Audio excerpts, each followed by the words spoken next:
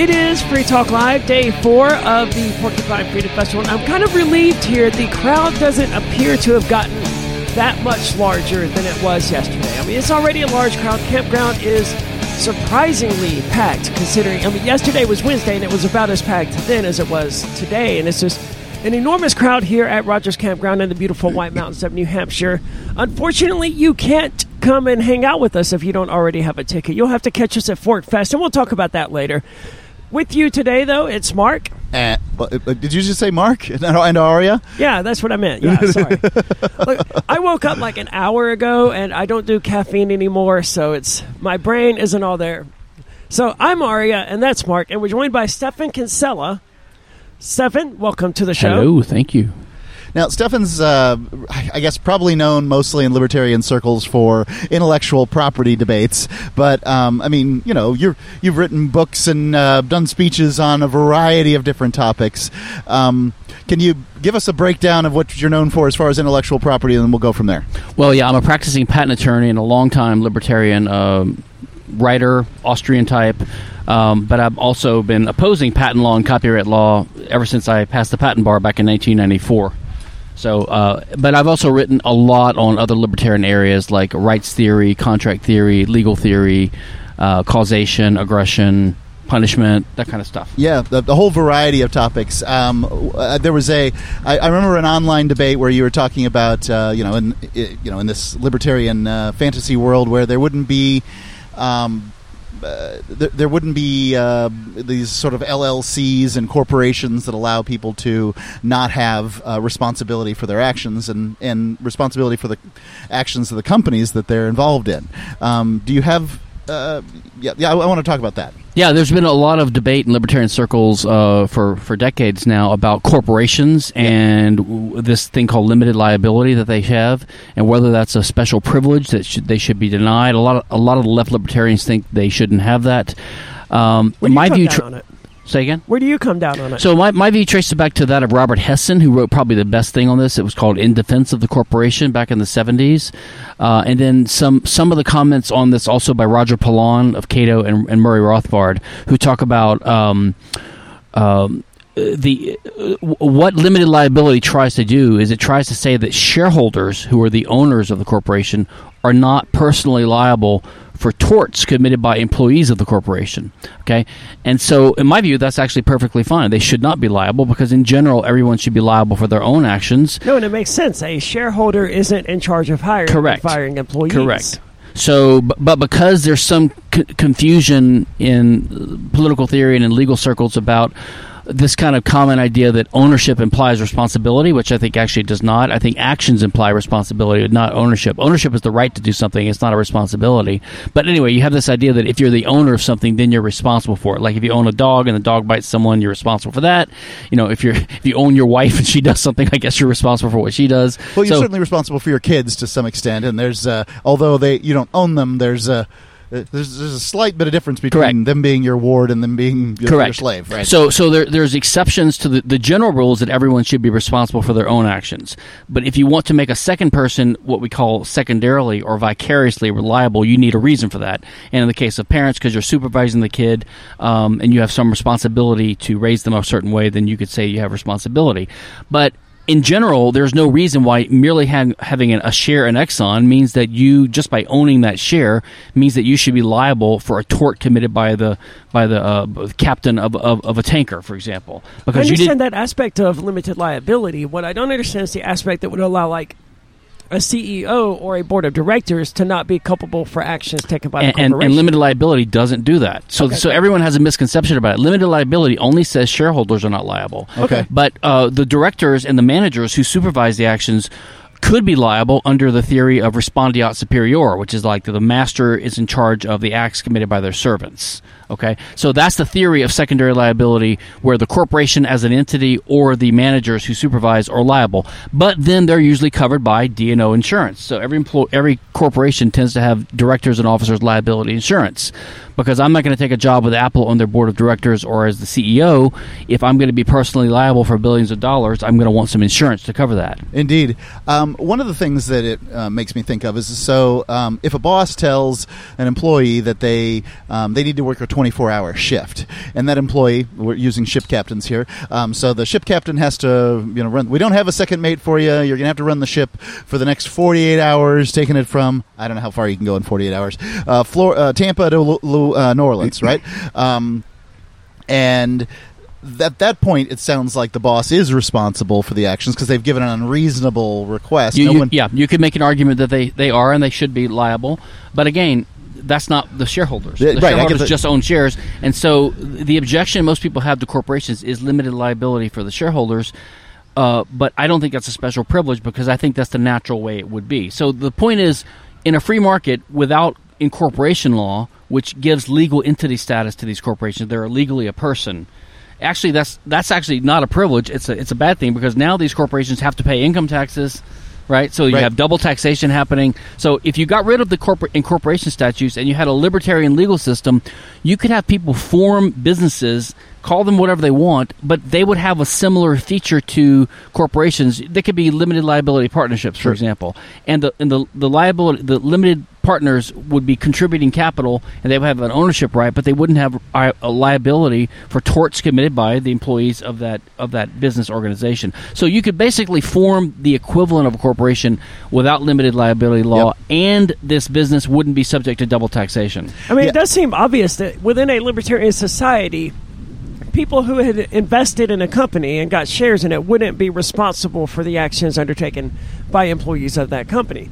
It seems like in a libertarian society, a rational society, such a case would be immediately dismissed as, okay, well, you can't hold Bob accountable for what the company he invested in did. And this is what Rothbard and Hessen and Roger Pilon, they all argue that the theory underpinning the idea that the corporation itself should be liable for the actions of the employees is respondeat superior, which itself is problematic because it's based upon this old chattel slavery idea, like you own a slave and you're responsible for what they do, this master-servant relationship.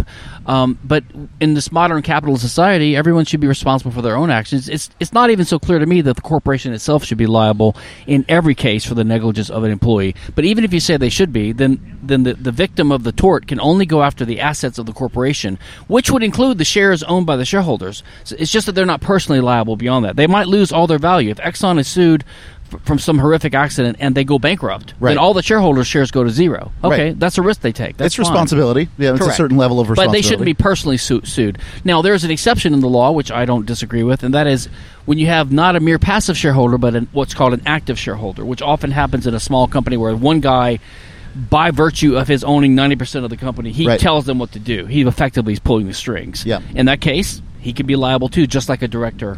Or a manager could be. He effectively is a director. He's an active shareholder instead of a merely passive shareholder. Indeed. So do you have any, are you working with the Libertarian Party, the Mises Caucus, any of that stuff these days? I've been a libertarian since the 80s, but I never was a member of the party because I always thought politics was futile, and I still sort of do, to be honest. But I like that the Libertarian Party gives me a president to vote for. That I do too. Don't have to feel bad. And I've always voted Libertarian. Do that. I voted for Ron Paul in '88. So I was voting even back then. But I joined 3 years and 11 months ago. I know that now because I joined the party with Tom Woods and Dave Smith and some of these guys joined because I was thinking, they are my people. They may not be as Austrian as me or whatever, but they're my people, and I at least want them to run Libertarian candidates. And as far as the Libertarian Party goes, are you happy with your membership? I mean, I think there's been some changes going on. I am, especially because I went to the convention in Reno, and the Mises Caucus swept, and it was exciting to see. I was able to draft a property rights and aggression amendment to the platform, which was the very last thing considered and adopted. So my version of... So, Stephan, where can people go to find out more about what you're up to? StephanKinsella.com. Stephan Kinsella. Can you spell Kinsella for me? Kinsella. And Stephan is with an A. P-H-A. Thank you so much. There's more coming up here from the Porcupine Freedom Festival live on site. It is Free Talk Live, and we're not actually live. Sorry about that. Free Talk Live.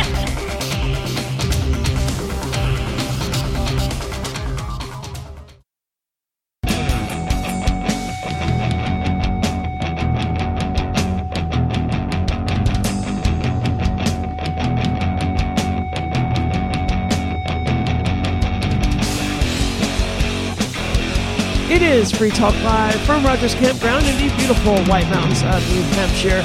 With you today, it's Aria. And Mark. I'll tell you about Bitcoin.com.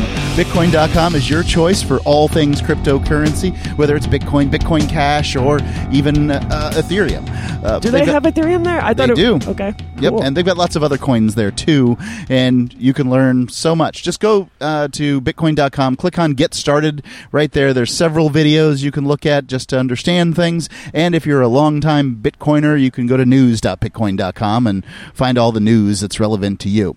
All of it at Bitcoin.com. Awesome. Thanks so much. Did you happen to watch Who Killed Bitcoin last night? No, I did not. It's really good. I immediately I was shocked by how good it really was. I mean, it portrays the history of Bitcoin in exactly the way that, I was there for a lot of it. So I remember it. But here they condensed it all down to a 50-minute long video about how the interest of Bitcoin was taken over by your mega banks, your Council of Foreign Relations. It didn't actually mention them, I don't think, but it mentioned the Bilderberg Group. The Bitcoin Core, BTC, has been co-opted by these special interests that are aiming to take control of cryptocurrency and set themselves up as the gatekeepers of crypto. So if you haven't checked it out, look it up on YouTube. That's Who Killed Bitcoin. Well, we're joined now by longtime friend of the show, Jeffrey Tucker of the Brownstone Institute. Mm-hmm. Jeffrey, welcome back to the show. Yeah, thank you. And I wish I'd seen that film. It would have been very interesting. They played it right here at the Mises Caucus tent. Okay. I suspect they'll be doing nightly screenings because they didn't buy this. They had this blow-up screen sort of thing. Which I saw that last night. It's interesting. It doesn't work very well in the wind, as you might expect. So something with a bit more structure to it would be ideal. But it's a fascinating topic because, boy, I sure felt it at the time. I remember because I was a huge Bitcoiner, back in 2012 and 13. And then by 15, things began to change, dramatically. Yeah. And it became expensive and slow. That was when Blockstream really entered the picture. Yeah. And then, of course, all the forking began, and I really began to wonder, okay, well, if there's no use case, in what magic world is it that Bitcoin turns out to be, the most valuable commodity? So I was always I guess they say a big blocker, which makes me, the enemy of the so-called maximalists, but I've always avoided those civil wars. I just think they're all a little bit ridiculous. People need to get a life. It was certainly relevant, though. It really mattered at the time. I mean, we were on the way to adoption, widespread adoption, actually, and then it just stopped. I'm not a big fan of wading into the crypto wars myself, but I don't have much common ground with the Bitcoin maxis. Uh-huh. As soon as someone starts talking about the Lightning Network, that tells me a lot about them, I think, as a cryptocurrency advocate, where their goals are largely opposite of mine. Like, I want to see a decentralized currency that we use to depower the state, to spread the power among the masses, because the state has proven that when it has the power to control currency, it uses it to fund wars and devastation abroad and at home, versus a decentralized currency that isn't able to do that because the government can't just inflate it to pay for all of this nonsense. But the Bitcoin Core people, the maximalists, they don't seem to care about that. To them, it's just an asset class. It's just something for them to make money, and they want it to be unusable. They're proud when they see these headlines that say something like 85% of Bitcoin hasn't moved in 5 years or whatever. Yeah, they're against adoption. It's very strange. How are you going to become a currency if you're against whether they don't want it to become a currency?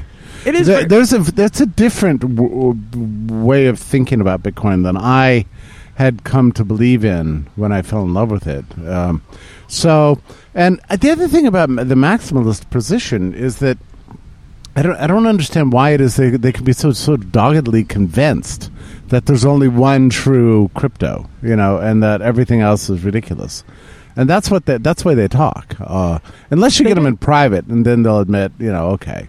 It was very weird. Last year, there was a Bitcoin maximalist gathering event thing right across the aisle from us here, and someone went up there and they offered to give $5 worth of Bitcoin Cash to anyone who would accept an alternative currency. And the Bitcoin maximalists, they just refused this free $5 of Bitcoin Cash just because it wasn't Bitcoin Core. And it wasn't just because it was Bitcoin Cash, which is, a fork of Bitcoin Core. Someone else got essentially the same result with Monero and things like that. But what we ended up finding out, I mean, as I said, we were across the aisle from the Bitcoin maximalists through all of last year's Porcupine Freedom Festival, was that, to my knowledge, none of them had actually transacted in Bitcoin to make a purchase or to sell anything. Right. Well, it's very sad because there was a great movement to get retailers to adopt Bitcoin as an acceptance, and movement to get people to adopt it as consumers. And then it all just kind of shut down over the course of, am I remembering correctly, but between 2015 and 2017, that was kind of it. It killed the whole movement. It has been frustrating to watch it happen. Of course, Bitcoin lives on. It's been pronounced dead repeatedly, but it lives on. So you're here at the Porcupine Freedom Festival. You've already given one speech. Is that correct? Yeah. Well, they invited me early, on Wednesday to give a talk, and it was good because it incentivized me to come down here early. Yeah, I've been anxious because in my mind, you're usually only here for like your day or two. And I was like, oh, and then I found out that you gave a speech yesterday. I was like, so is he even still here? Yeah. Somebody find him. No, well, they scheduled me on Saturday night and Wednesday at 2, which was good because then now suddenly you're camping out here for the whole time, and I like being at PorcFest. It's a wonderful. It is a great time. Experience. So, what are you speaking about Saturday? Saturday, I'm talking about something about which not many people, I think, really understand, and particularly libertarians are naive about this, but really everybody is, and it's about what we call the administrative state. Which is a kind of a superstructure that sits on top of the state. I call it the real state. It's the permanent bureaucracy of, depending on how you want to count it, between 2 and 9 million people who can't ever get fired. They're a totalitarian force. They believe that they run the country, and they regard the political class as ridiculous. And they're the people who've been running the country over the last 2.5 years. Especially since COVID. And I don't think that most political activists have any clue about just the grave challenge that they face. Well, it's very much like Thomas Paine wrote in The Rights of Man, right? Where King Louis was the symbol of the oppression, all of that stuff. But as Thomas Paine pointed out, King Louis wasn't responsible for the people imprisoned at the Bastille. There wasn't just one tyranny that was King Louis. There were thousands of these despotisms in France that all of them had to be broken down. It wasn't just Joe Biden or Barack Obama or Donald Trump or anywhere else. It's this entire bureaucratic monster that is doing the real oppression. They don't understand. I mean, like a lot of new politicians have no clue about this. Even if you get elected president, you get 4,000 picks of your own. Most of those picks, even if you get around to hiring those people, they're very naive. They have no idea what they're doing. They show up at the Justice Department or the Department of Housing and Urban Development or the CDC, and Can you stay with us for a few more? Okay. Yeah. I'm absolutely surprised by that. 4,000 picks from the president. And that seems like a lot. That's all, though, and they're powerless. They're totally powerless. There is more coming up here from the Porcupine Freedom Festival. It is Free Talk Live.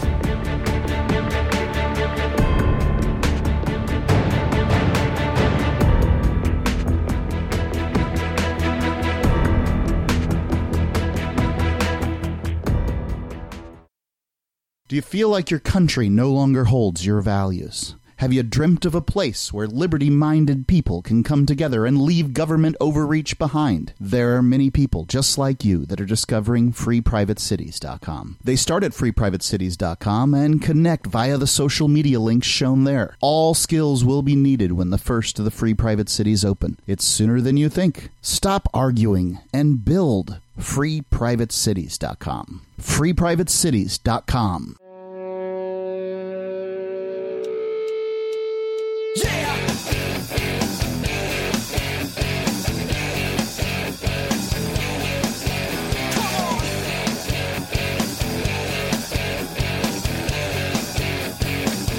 It is Free Talk Live with R.M. Mark, joined by Jeffrey Tucker of the Brownstone Institute, talking about the web that is the administrative state here. And it's surprising to me. I've never really given it much thought. I knew that the president, they appoint people and things like that. I never gave it any thought to wonder how many of these people does a president actually appoint and what is the impact. of these people. Yeah. Evidently, Jeffrey, you said it's about 4,000 people, but that's a drop in the bucket compared to the actual administrative state that we have. They show up as the heads of these departments, which is presumably mean they're in charge. But they're not in charge because there's bureaucrats who've been there for 30, 40 years. They pay no attention to the comings and goings of these people. And they either that's really true. I believe it. I've always believed it. No, they put the pictures on the wall and call them, Madam Secretary, Mr. Secretary, whatever, but otherwise pay no attention to the whatever. Because first of all, it takes the guy like 6 months. 6 months just to get the hang of things. And then he's like, wait, why are we spending $5 billion on this nonsense? And, well, this is just the way it is. Well, let's change that. No, we can't do that. Well, if the guy pushes too hard, next thing you know, there's a scandal. He's either promoted or fired. Yeah, I mean, there's a scandal, right? But so the Washington Post is like, well, there's a what? Scandal. A scandal. Okay. The Washington Post will run an article saying the Secretary of the Interior ordered, a fancy bottle of wine last night at taxpayer expense. So, whatever the thing is, and they can generate these scandals and distract them from the work. And if the scandal gets bad enough, of course, the guy has to resign. And so there's a strong incentive for these political appointees just to go along with the bureaucracy, or else the bureaucracy kills them. And it's sport. I mean, the permanent administrative state regards it killing political appointees as sport. That's how they treat it. And I remember there was a lot of frustration among the left and a lot of cheering among the right about the appointment of Betsy DeVos, I believe it was, as the Secretary of Education. That's right. Or something like that. That's a good example. A great example. And there was a lot of fear that, the entire school system was going to change or anything like that. But as I understand it, nothing changed. No, nothing. And she couldn't change. It was only because she wanted change. And next thing you know, the New York Times will run a headline, worst Secretary of Education ever? That kind of stuff, And so she was hounded. And her private life, she was doxxed and called stupid, and people are looking through her grades in high school, and you name it. They can't find something she's actually done that's illegal or bad or wrong. No, then they just have to retreat they cancel to, she's dumb. Yeah, she's dumb. And so that was the reputation. And so she was, regarded by the permanent bureaucracy as an enemy. And she's a very interesting person. I know her, and she's very smart. And... Well, when does it become the Secretary of Education or whatever the exact job title was? Right. While being stupid. No, she's brilliant, but they hounded her out of the job, and she just left all bruised and bloodied and everything. Well, she gave an interview the other day, and God bless her. She said, what really needs to happen to the Department of Education? It needs to be abolished. Yeah. Okay, why does she say that? Because she knows that it cannot be reformed. That's what she tried to do. She tried to reform it, and they killed her. And so now she's like, look, you got to get rid of these departments, which is basically my message on Saturday night. Unless, and we've got Republicans coming to office probably in January, in November, and they're all going to be stupid and naive. What they need to understand is that the politicians don't actually run the country. It's the administrative state that runs the country. If the politicians really want to make a difference, they have to first kill that beast. That's got to be the priority. And I don't know how you do it, because the beast traces all the way back to 1883 in my own dating of this whole thing. Tell me about 1883. What happened in this time frame? Because the first thing that I would have thought of was Wilson or a variety of things. So tell me about it. Oh, I know. Well, that was the 1881 was the killing, the assassination of Garfield. Okay. And the guy who did that turned out, his motivation was that he was promised a job at the administration, and he didn't get one, so he shot the president in the torso from behind at a Baltimore train station. Well, so the president kicked the bucket, and his successor was Chester Alan Arthur, who's also a president nobody's ever heard of. And people came to him and said, look, we've got to make some reforms in the law so that somebody won't similarly kill you. He's like, good point. What do you suggest? I agree. What do you suggest? And they're like, well, let's look at this guy's Goutreau, I think his name was. What were his motivations? Well, he was mad he didn't get a job. So the way to fix that is to make federal jobs permanent. So once you get a federal job, you'll always be able to keep it. So we can get the politics out of these important role of being the stable state that's immortal, that lives beyond politics, and that way will reduce the incentive to kill the president. So It's that sort of that like- was the theory. It's sort of the same reason they want the Supreme Court to be a lifelong appointment. It's Similar. because that way it's supposed to transcend the political landscape. or Yeah, something and maybe like it's that. right in that case, but the thing about creating a permanent civil service is that you've created a separate state that's actually more powerful than the one we elect. And so what happened in 1883 is they passed what was called the Pendleton Act, which created the modern civil service. It was like, okay, you get hired, no president, no legislature can control you, can fire you. Wow. And so that began in 1883. It wasn't so bad at first because it only applied to 10% of the federal workforce. But of course, it got worse after the income tax and World War I, and the Federal Reserve then got created. That's a beast. Certainly. And the IRS, and so it just got. And then next thing you know, we had the New Deal, then World War II, then the Great Society, and then Richard Nixon and all of his crap. So. Wow, we wake up now in 2020 and we realize, 2022, those are our masters. Those are, Right. who locked you down? I mean, who closed your churches? Who closed your businesses? It was obviously the administrative state. Who else could it be? Yeah, I mean, it wasn't, the politicians never voted for this. Right. And Trump tried to stop it. Ha, ha, ha. They just laughed at him at some point. And I said it on the air multiple times when it was first happening with COVID, is that the most American thing in the world is civil disobedience in order to go to church when the government orders you can't. I mean, it's Right. about as American as it gets from the very founding. This is a nation of people who, fervently believed in their religious rights. And we acquiesced. And part of the reason we went along is we didn't know who was doing this to us. Because we talked to our politicians, they'd say, I don't know. That's what CDC says. Well, and Trump was against it, at some point. But he couldn't control. And he said, look, this guy Fauci, I got to fire his ass. And people said, Mr. President, you can't do that. It's like, what are you talking about? He works for me.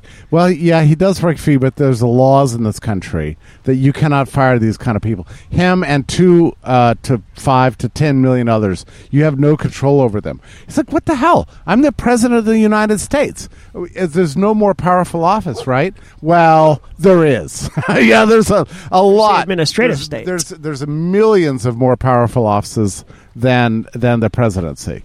And this is what, and Trump did not know this. That's the important thing. He was blindsided. Well, by he this. ran on drain the swamp, right? Like he believed, it seems. He didn't have the power to drain the swamp. He Well, never if he could actually drain the believed swamp. that, it's unclear. I don't think Trump's been in the swamp his entire life. I don't believe That's for true, a minute. but let's say he drain wanted it. to. He couldn't do it, and nobody told him that. And so we live in a fake world where the politicians make promises. They say they're going to do this. They're going to say do that. They don't have the power to do shit. Right. Anything. The same's with Bernie Sanders. I mean, if you not to, I think these guys were great populist examples. I'm not trying to besmirch them. I'm just trying to say, as far as their campaigns go, they said a lot of stuff that obviously they couldn't deliver They on. can't possibly deliver on it. Now, my friend, funny that I call him friend, Steve Bannon, tells me that Hold I'm that thought for one Yeah. second. We'll have to come back to it here in just a moment. There is more coming up here from the Porcupine Freedom Festival. It is Free Talk Live.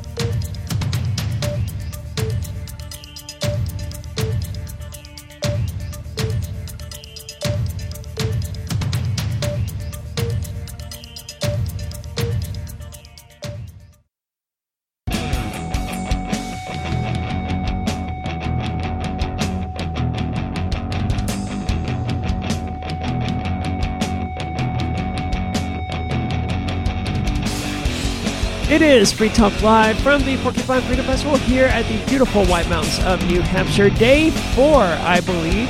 I'm not very good at keeping track of what day it actually is from one day to the next here, because time it doesn't become meaningless, but it does take on a slightly different and less important meaning here at the Porcupine Freedom Festival. And I want to tell you about Truth Smacks. If you like fruit trail mix and things like that, check out truthsmacks.com. Our friend Susan, who we had on the show the other night, she makes these herself out of a commercial kitchen in Naples, Florida. And they're called Truth Smacks because with every bag, you can smack your friends and family in the face with the truth in a loving way, because each bag has a number of quotes on the back. Some of them are freedom-oriented. Some of them are just, they're just truth quotes in general. There are 2 different varieties and 2 different sizes. One of them is peppermint infused. It's worth a shot. People say it's interesting, and it's for some people really like it.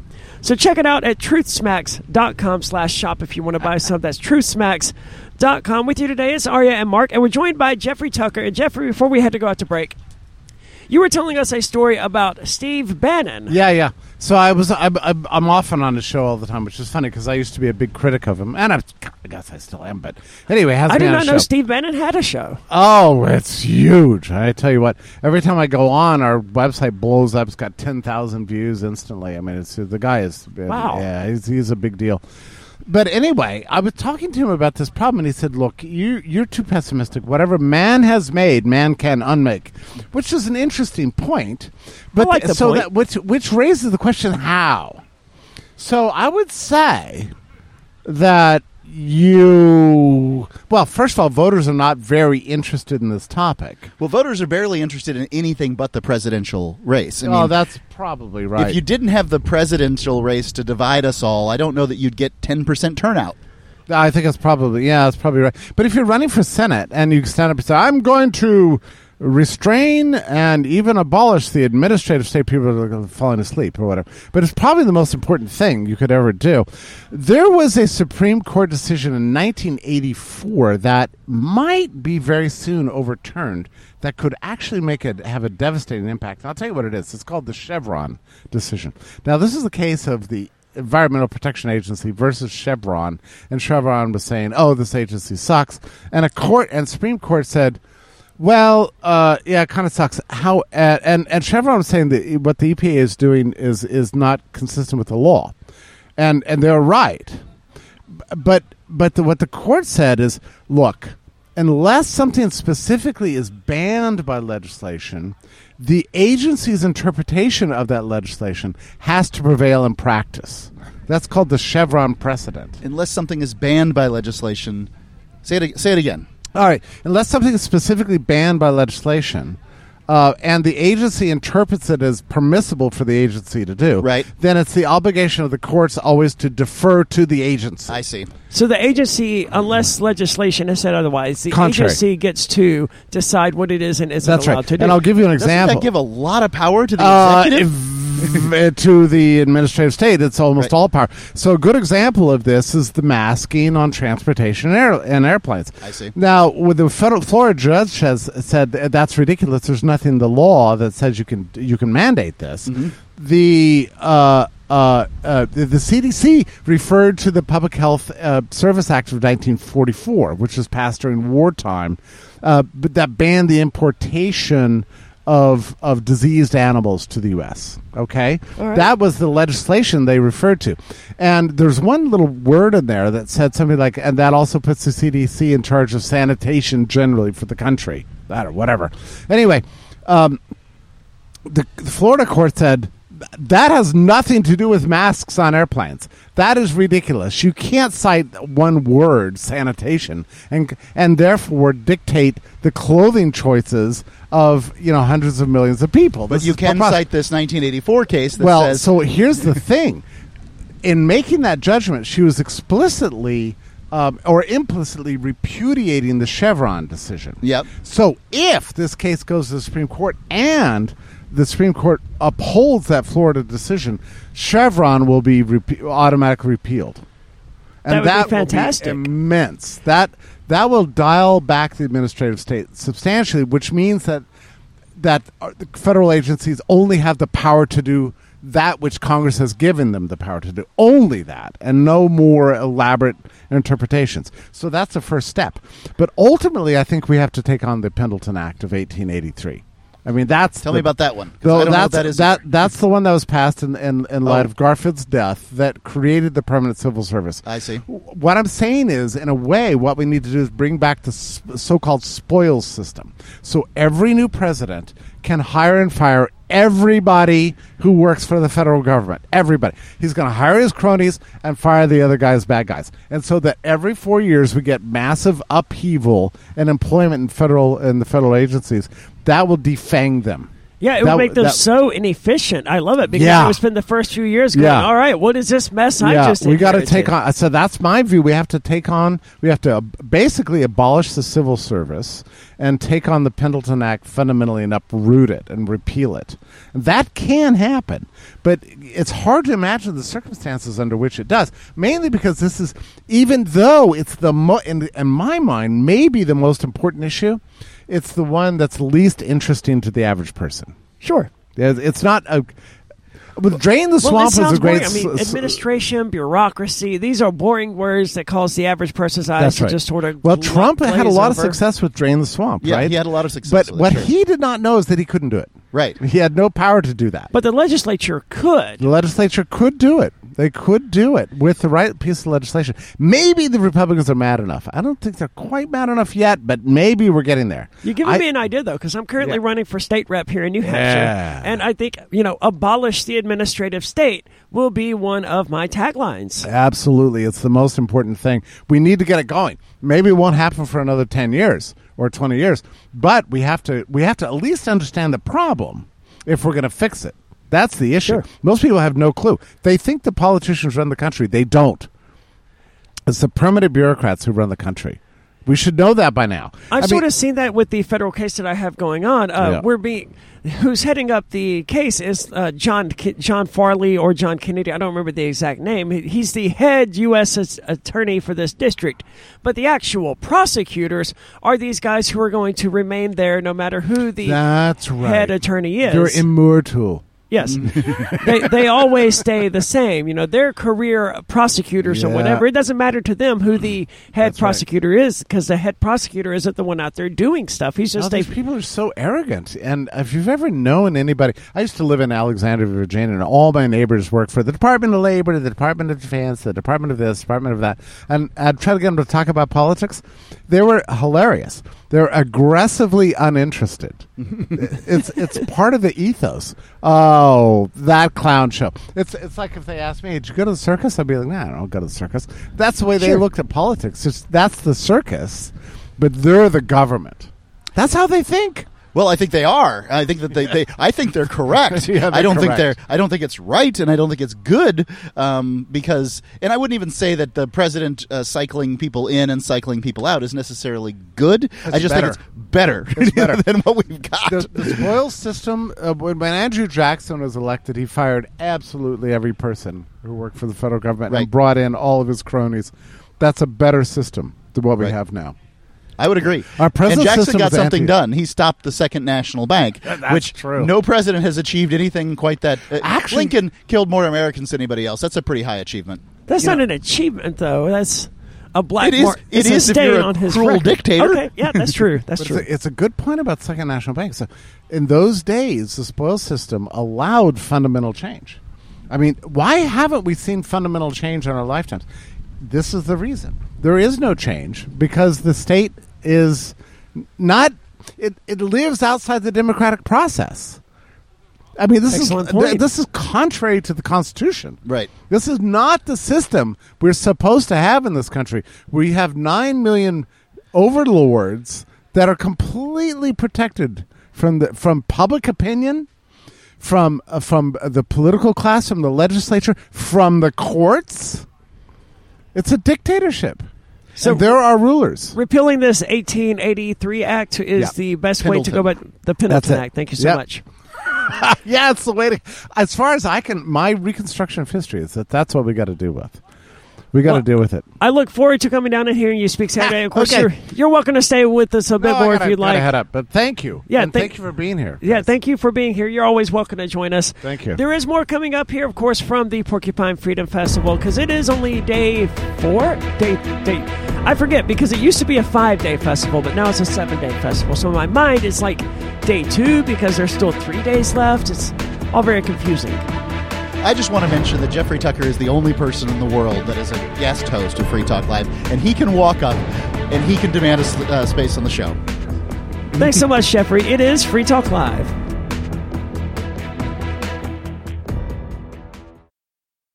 Free Talk Live's video archives have been on LBRY for years. LBRY is an uncensorable, decentralized, blockchain-based media sharing protocol, and we're big fans of it here on Free Talk Live. In 2020, LBRY launched Odysee, a video sharing website to compete with YouTube, and it's really taking off. Now with over 1 million channels, many of whom are disaffected YouTube creators. During YouTube's crackdown for not towing the government line on COVID, the Free Talk Live YouTube channel started receiving strikes and could be completely taken down at any moment. Thankfully, Odysee started offering live streaming, so we're now streaming live every night and posting our video archives permanently to Odysee. You can watch live or anytime on our Odysee channel by visiting video.freetalklive.com. If you want to go all in, download the desktop app at lbry.com, and then every video archive you watch, you'll help seed and keep it online forever. At minimum, we ask you visit video.freetalklive.com and follow us on Odysee today. video.freetalklive.com.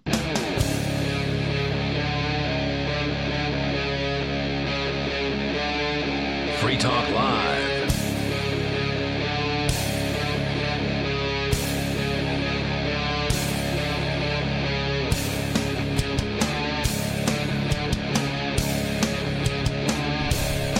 It is Free Talk Live from the Porcupine Freedom Festival here at the beautiful White Mountains of New Hampshire.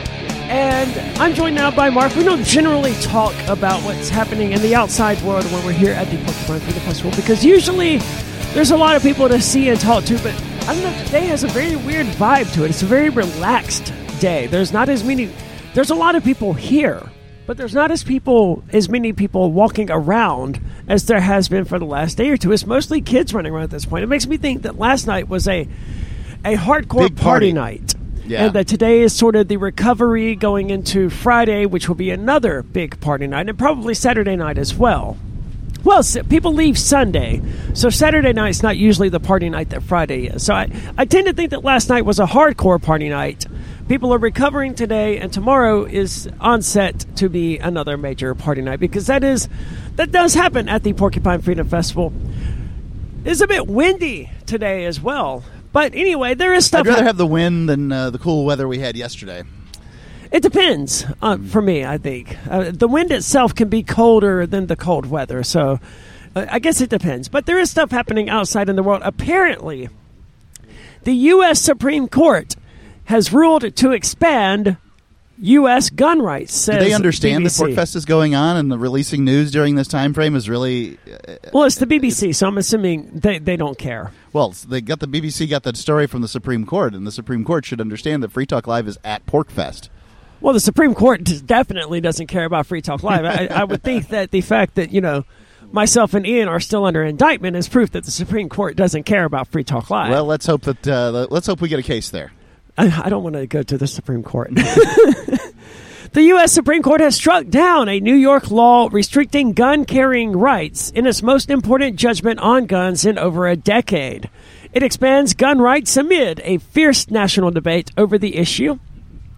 The decision, which jeopardizes similar regulations in states like California and New Jersey, is expected to allow more people to carry guns legally. And because it's the BBC, to them, all of this is foreign. So let me explain. Yeah, right. In the state of New York, and presumably New York City was even worse, but in the state of New York, in order to get a concealed carry permit, you had to prove that you needed to carry a concealed weapon. It wasn't enough that you're an American citizen. Right. You had to prove that there was something happening in your life that warranted carrying a concealed weapon. And now, they obviously hadn't read that shall not be infringed part, but let's point out that there's two ways to interpret the Constitution. Now, the 14th Amendment basically made it so the states are supposed to, for whatever reason, supposed to recognize the amendments as their own restrictions too.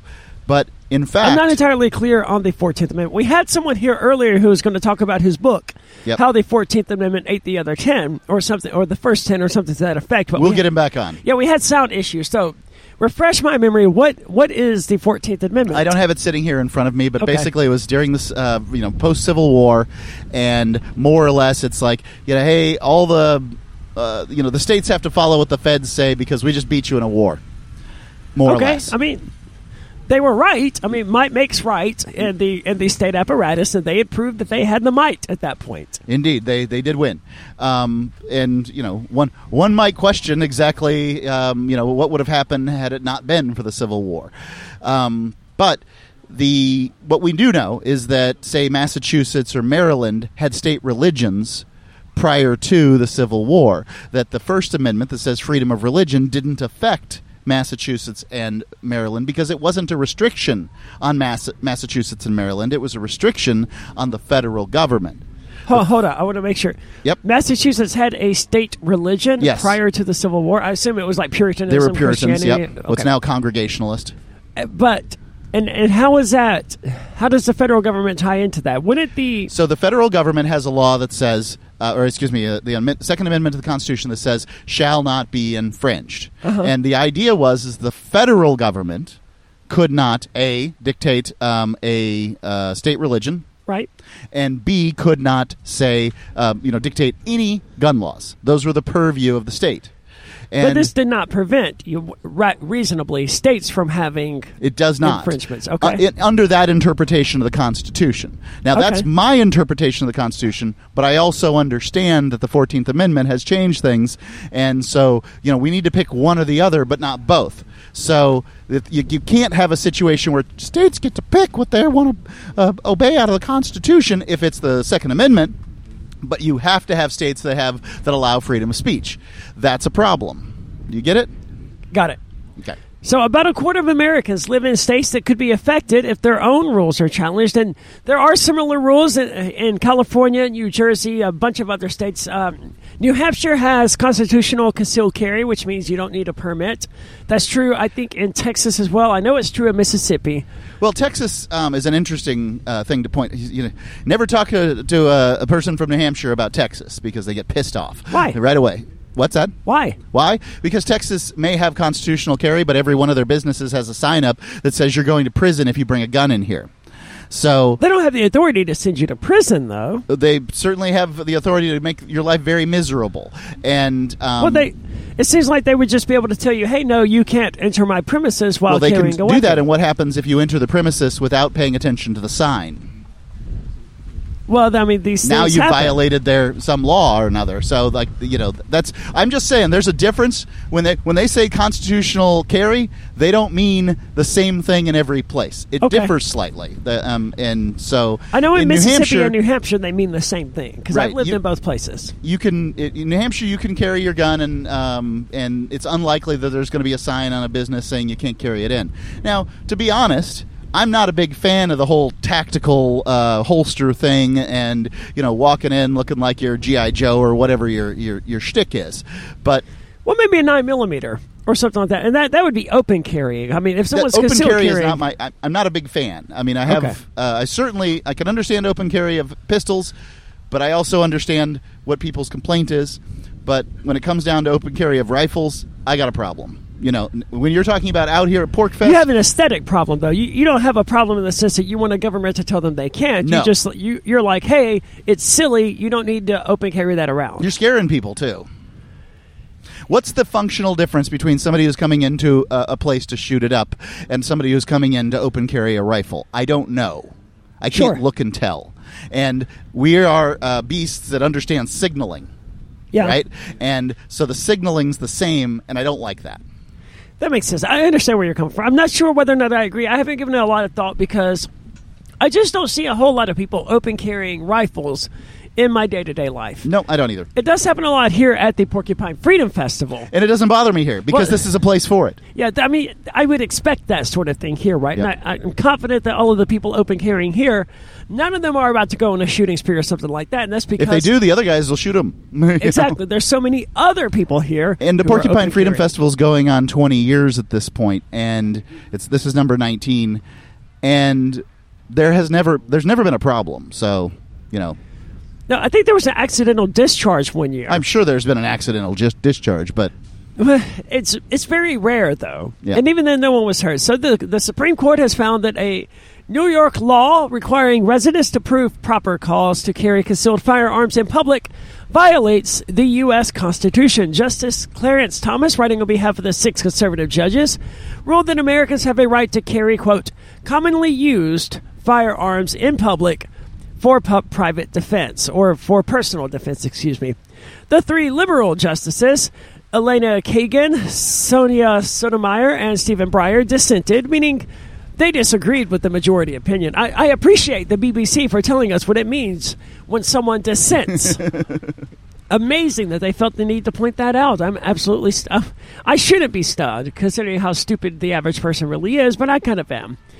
The decision, of course, comes amid deep political divisions over how to address gun violence, which were intensified by high-profile shootings at a primary school in Uvalde, Texas, and a grocery store in Buffalo, New York last month. I'd be really interested in what this dissent sounded like. Like, what do they have to say?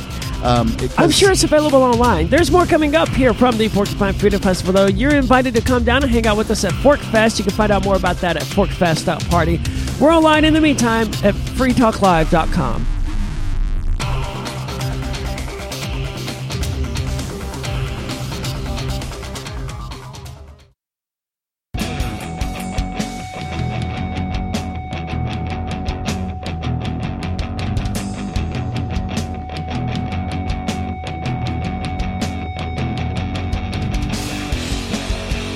It's Free Talk Live from the Porcupine Freedom Festival here at the beautiful White Mountains of New Hampshire. The sun has come back out. It's a bit warmer now. I'm glad I got distracted when I went up there to grab my hoodie and ended up doing all manner of other things except grabbing the hoodie. I went up there to get food for my dog, as it happened, as well as to grab my hoodie.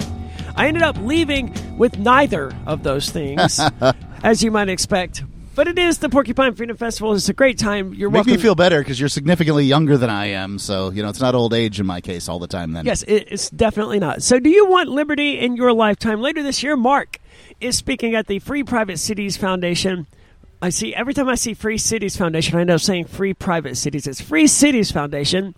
Their annual conference, Liberty in Our Lifetime, is in the beautiful city of Prague from October 21st through the 23rd, and it showcases autonomous cities and intentional communities that are springing up all around the world, offering opportunities for settlers to live freer lives.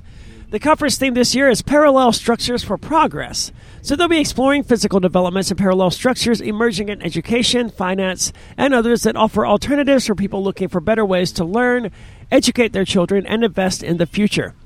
Get 20% off on your tickets by using code FTL20 at... I don't actually have the website listed here. I think it's lifetimeliberty.com. Yes, there it is. It was just not highlighted. Visit lifetimeliberty.com and use code FTL20 to get 20% off your tickets. Again, that is in Prague. And I remember when we first started talking about this, people were like, that's such a weird choice. But as it turns out, Prague, what is that, Czechoslovakia? Well, formerly. Okay, what's it? Like Czechia or something. But they don't require a proof of vaccination in order to enter. So it's not as unusual of a choice as one might think. Yeah, Switzerland was a little difficult to get into, I must say. But that was a year ago. That's unfortunate. But we're talking about the Supreme Court ruling. The big news that the Supreme Court has come out and said, New York, you're infringing upon people's Second Amendment rights by requiring them to prove they had need for a concealed carried weapon.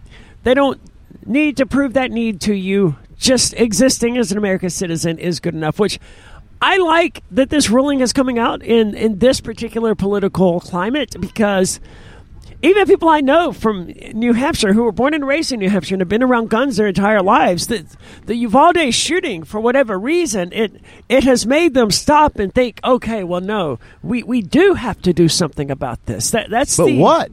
I mean, that's the thing is that, there's a whole bunch of proposals on the table that would have had nothing, that would have done nothing for the Uvalde shooting. Well, certainly.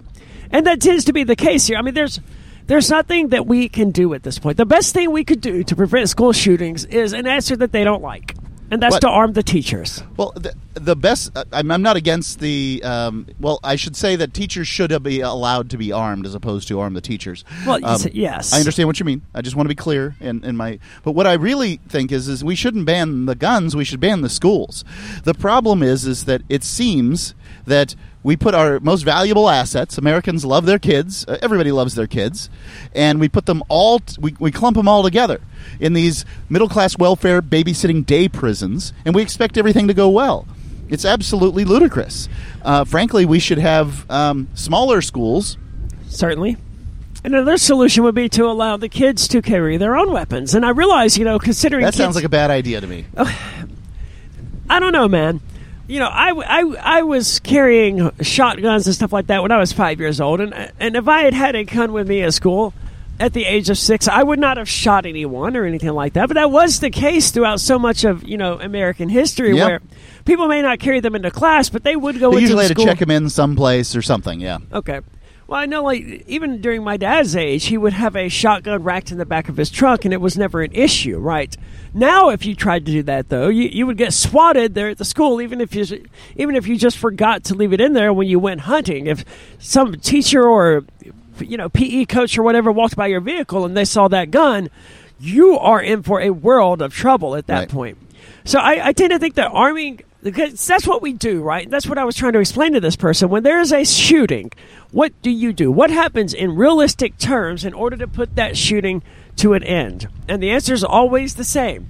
You get someone else there with a gun, and they put an end to it. Right. All right, so let's mitigate that travel time as much as we can. And we can see that the cops aren't necessarily the best people to put on the job from the Uvalde situation. I mean, a lot of people feel in case people needed that demonstrated to them again. Right.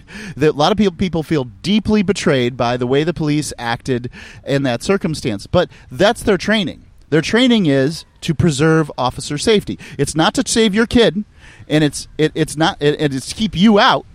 Right? Like, they did all the things they were supposed to do, ladies and gentlemen. They didn't violate the rules and for incompetence. They actually followed them. These I know, but are that's the worse. rules. That's worse. I don't know what worse means. You sent your kids there. I didn't send my kids there. Well, that's what I feel like saying to America over and over again. The warnings have been issued.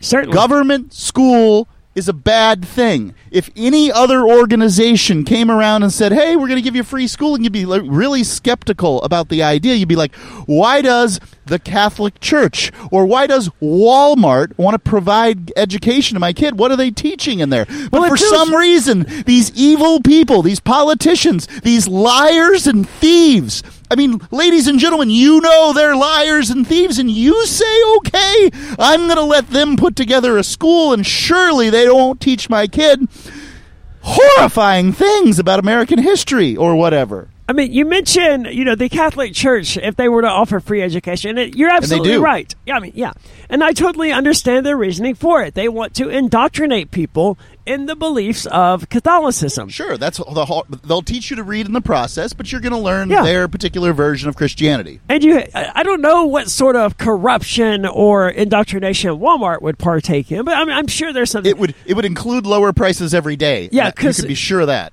Hardcore consumerism, Keynesianism, where it's good to spend every last dollar shopping instead of trying to save it or anything like that. That would be Walmart-style indoctrination.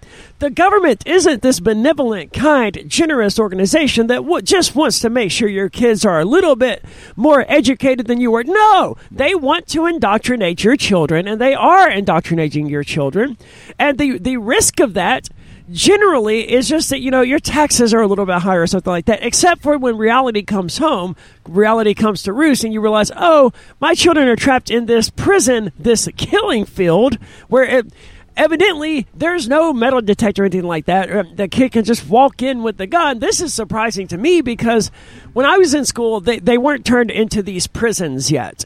But shortly after I dropped out, they moved the school that I attended to a single building for, I don't know, 2,000, 3,000 students. It's not a big like school. One entrance, if they can get it, so that they can check, people coming in with weapons or whatever. I don't know how many entrances there were, but it was fenced in, and there was, honest to God, razor wire at the top of this fence. And they're sending their kids to this every single day, to this prison, this single building surrounded by a fence with razor wire at the top of it, where they cannot escape. And if they try to escape, they're going to get sliced to ribbons. Like, it's absolutely horrifying, and people don't see a problem with it. We used to be allowed to drive out to go to McDonald's for lunch. We used to be allowed to. And then they stopped because it was just too much of a traffic jam. Everybody was going, coming and going, and there just wasn't enough time. But there was a time when I was in high school when we were allowed to go. There's more coming up here from the Porcupine Freedom Festival. It is Free Talk Live.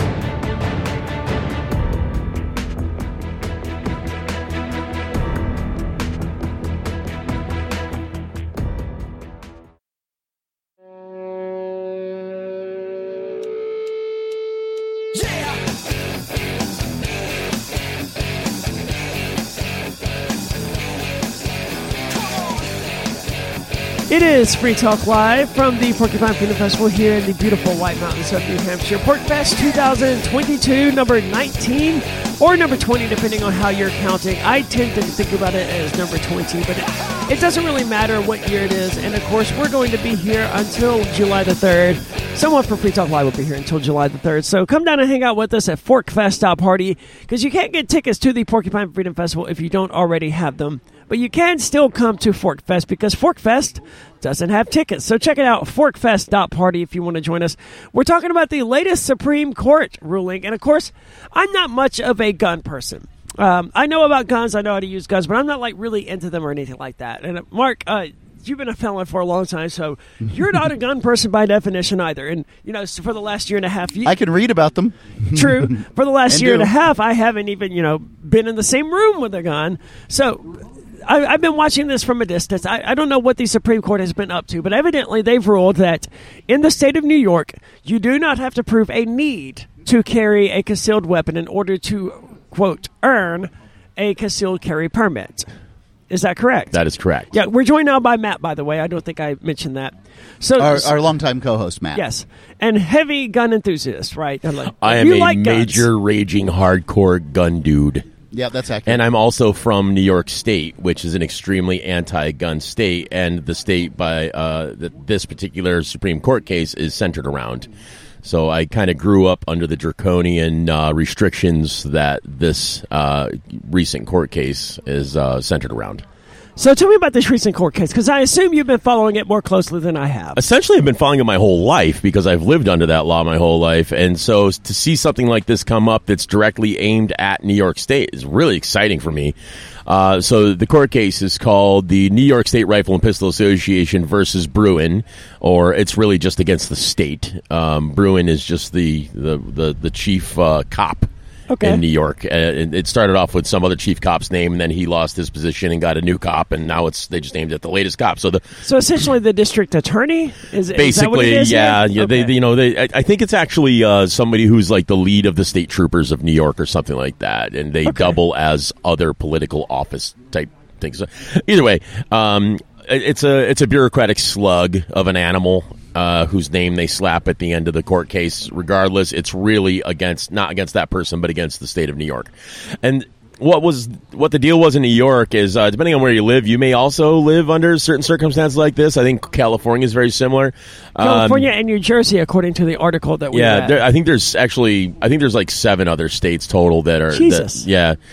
So there's a difference between a shall issue state and a may issue state. And that is a declaration against the state from the state if it says shall, and if it says may, it favors the state. So if you apply for a pistol permit or whatever they want to call it in your state, and it's a may issue state, that means they might give you a permit. The presumption is that the answer is no.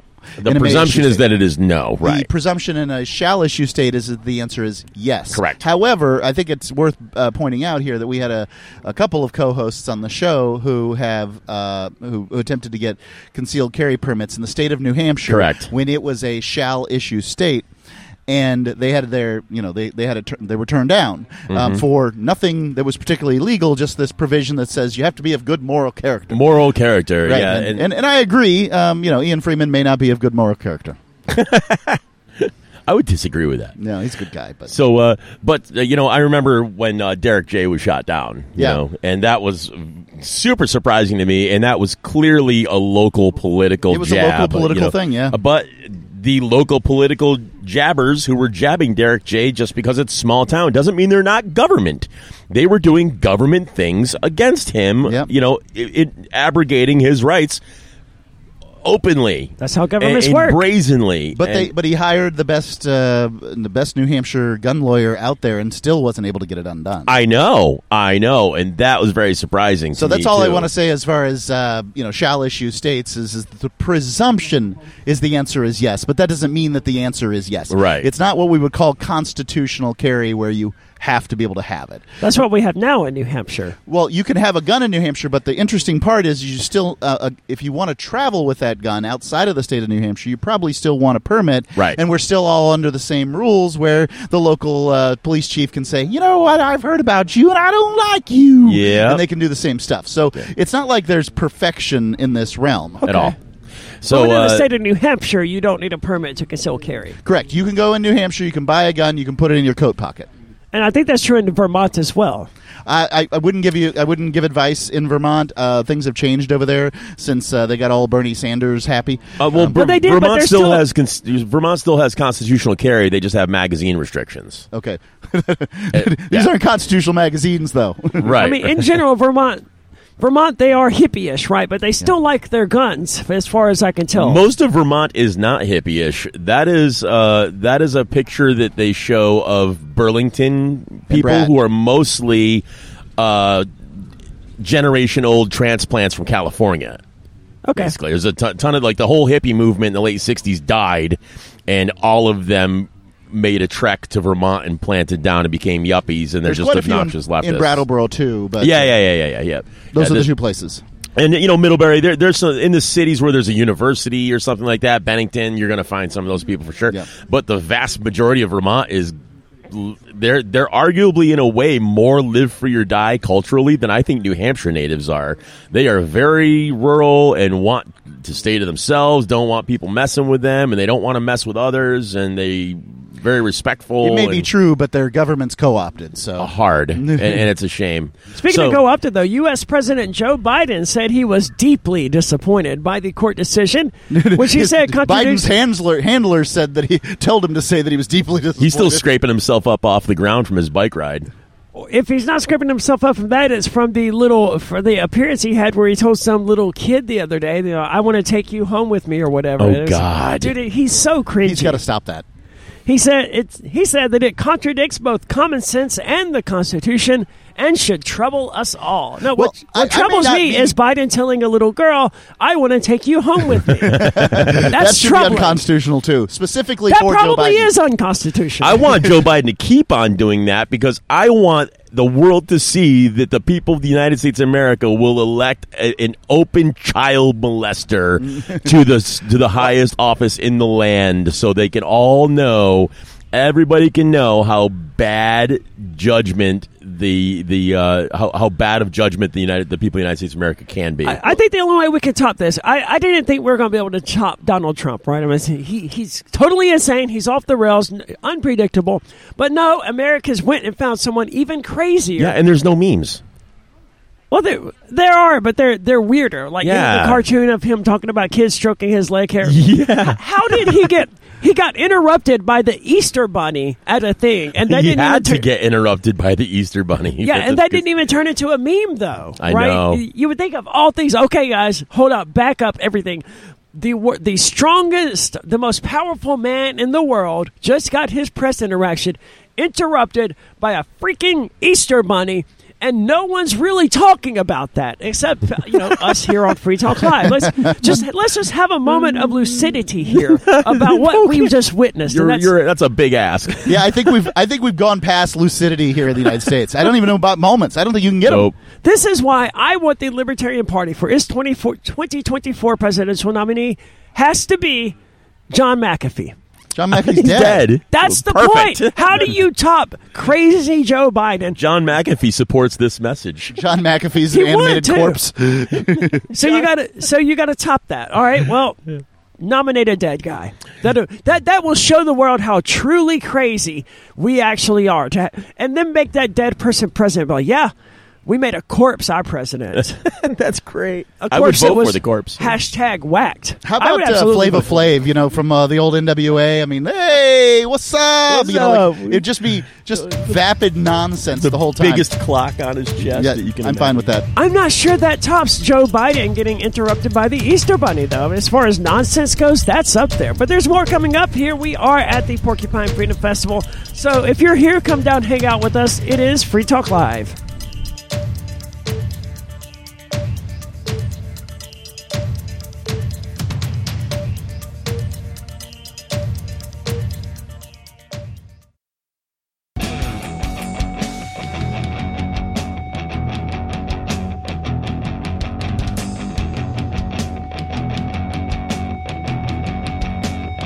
It's Free Talk Live from the Porcupine Freedom Festival, and I just said during the last segment that the sun had come back out. Well, it's gone again because that's what it's like up here at the White Mountains of New Hampshire. It's still amazing to me that 5 years ago I think was it? I don't know. Is this the 5th year? This is the 5th year of Forkfest. That's Forkfest.party for those who haven't checked it out. So 5 years ago, I didn't notice during the daytime of June that it was kind of chilly, right? But I've sort of acclimated to the New Hampshire weather, and now I'm like, yeah, you know what? It's late June, but it's actually kind of chilly here. And you, being a Southern gal, have not melted to this point one time. Not yet, no. Or frozen. There were a few times during the winter where I came pretty close. I mean, the first winter that I was here was the worst by far because as early as November of that year, there was like 3 feet of snow already on the ground. And What year was that, Arya?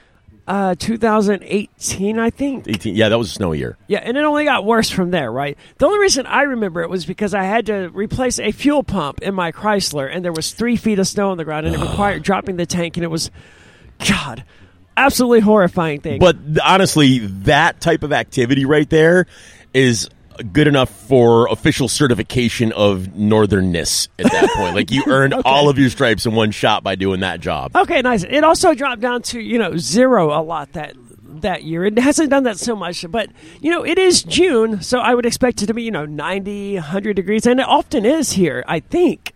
During the Porcupine Freedom Festival, it usually does hit the 80s or 90s or something. 85, 90, sure. Yeah, I'm but surprised up here if it in the White Mountains if it hit 90. But okay. See, that's what I thought. I thought it got hot, but looking at the weather this year, that certainly doesn't seem to be the case. No, But it's supposed to be 80 all week, and it gets down to like 52 at night. Forkfest is going to be even warmer. Find out about it at Forkfest.party because there are no tickets to that. If you bought a ticket for Forkfest and you got ripped off, so check it out, Forkfest.party. All you need is your RV site, camping site, or motel room with Rogers Campground, or at the Cabot or one of the other hotels. I guess you don't have to stay in the hotel at Rogers Campground. Just come hang out. All you got to do is be here. Yep. It's Forkfest.party. Fork like you eat with Fest.party. Because there's been some confusion about that. Like, you have Pork Fest, and people think, oh, it's pork, like P-O-R-K. So, no, it's pork. It's short for porcupine. And then you have Fork Fest, so like, so is that F-O-R-C? It should just be called FTL Fest. I'm not arrogant enough to say that. Why not? But I'm glad you did. So anyway, we're talking about the recent Supreme Court ruling where the United States Supreme Court has ruled that New York is not allowed to tell people that they cannot own, that they do not have to prove they need a concealed carry permit in order to acquire a concealed carry permit. Yeah, so before, if you were filling out your pistol permit application, you had to, in order to get a concealed carry permit, they'll give you a pistol permit, but that just lets you keep it at your house. Well, you need a permit to have a gun at your house in New That York. was the problem. It was a May issue state, and they might give, they could give you a permit, but they might put any number on of restrictions. For instance, one of my friend's little brothers, the kid's an Eagle Scout, right? He's followed every single rule that was ever put in front of him in his entire life. Straight A student, great college. He went to get his pistol permit. He's been in the military. Pistol permit time. They returned him affirmatively. They gave him his pistol permit, but under the restriction printed right on the permit that it had to be disassembled and in a safe in his house at all times. Disassembled? Yes. Why? So here's your pistol permit, and the only time he could assemble it is to take it to a shooting range, and then he would have to go straight back home, disassemble it, put it back in the safe. Put holes in paper. Yep. Yeah. And this kid is, I'm telling you, this guy is as straight and narrow as they get. And this is the thing about concealed carry permit holders nationwide is that they're an incredibly safe group of people. Incredibly. Very safe. And, they're actually safer than cops by 10 times. By far. And imagine how infrequently police are arrested versus as often as they need arresting because they get, sort of a dispensation by their brethren. Yep.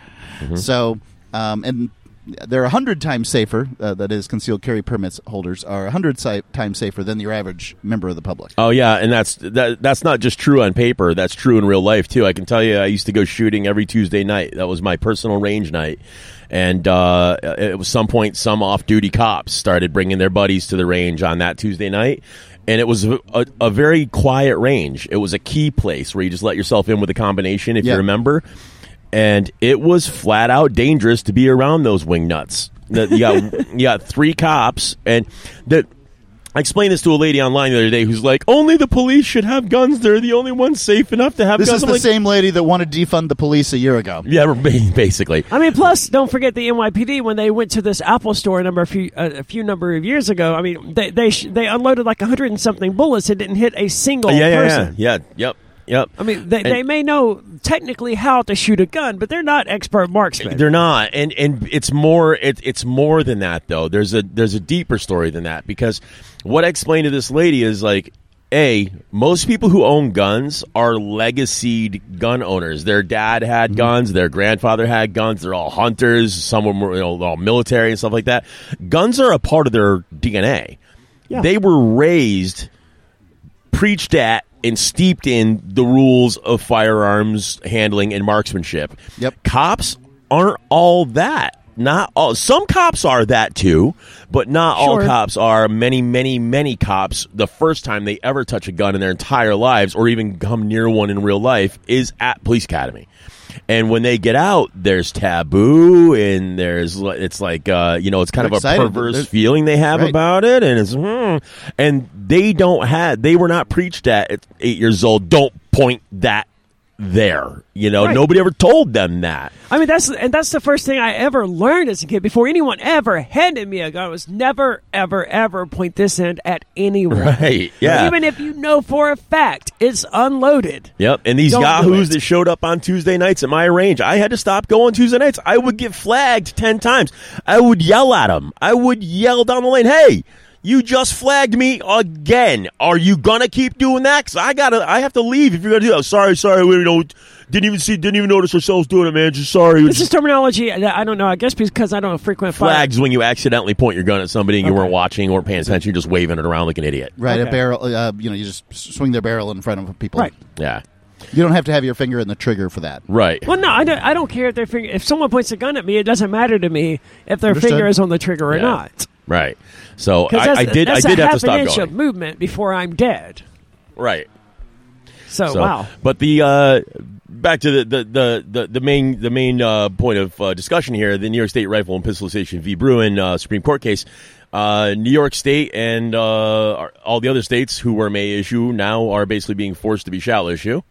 which is a very, very nice step in the right direction. And apparently that covers about 40% of people in the United States. They're under these May issue states. Yeah, because most of the May issue states are pretty heavily populated states, too. So. Okay, California's a big one, Yeah, certainly. yeah. Yeah. Most New York people is a don't giant state. care enough to live in a state with, better gun laws. Yeah. They just don't care enough. For me, it's very important to you. It's the reason I left New York when I did. I didn't want to leave New York for the Free State Project until 2015, but then that was my plan, 2015, but then Sandy Hook happened in Connecticut, and somehow by magic, New York State had a pile of legislation ready to go the next day. Amazing how banned that all works. kinds of guns. So I was like, and they basically turned me into a felon worth about 500 years in prison overnight.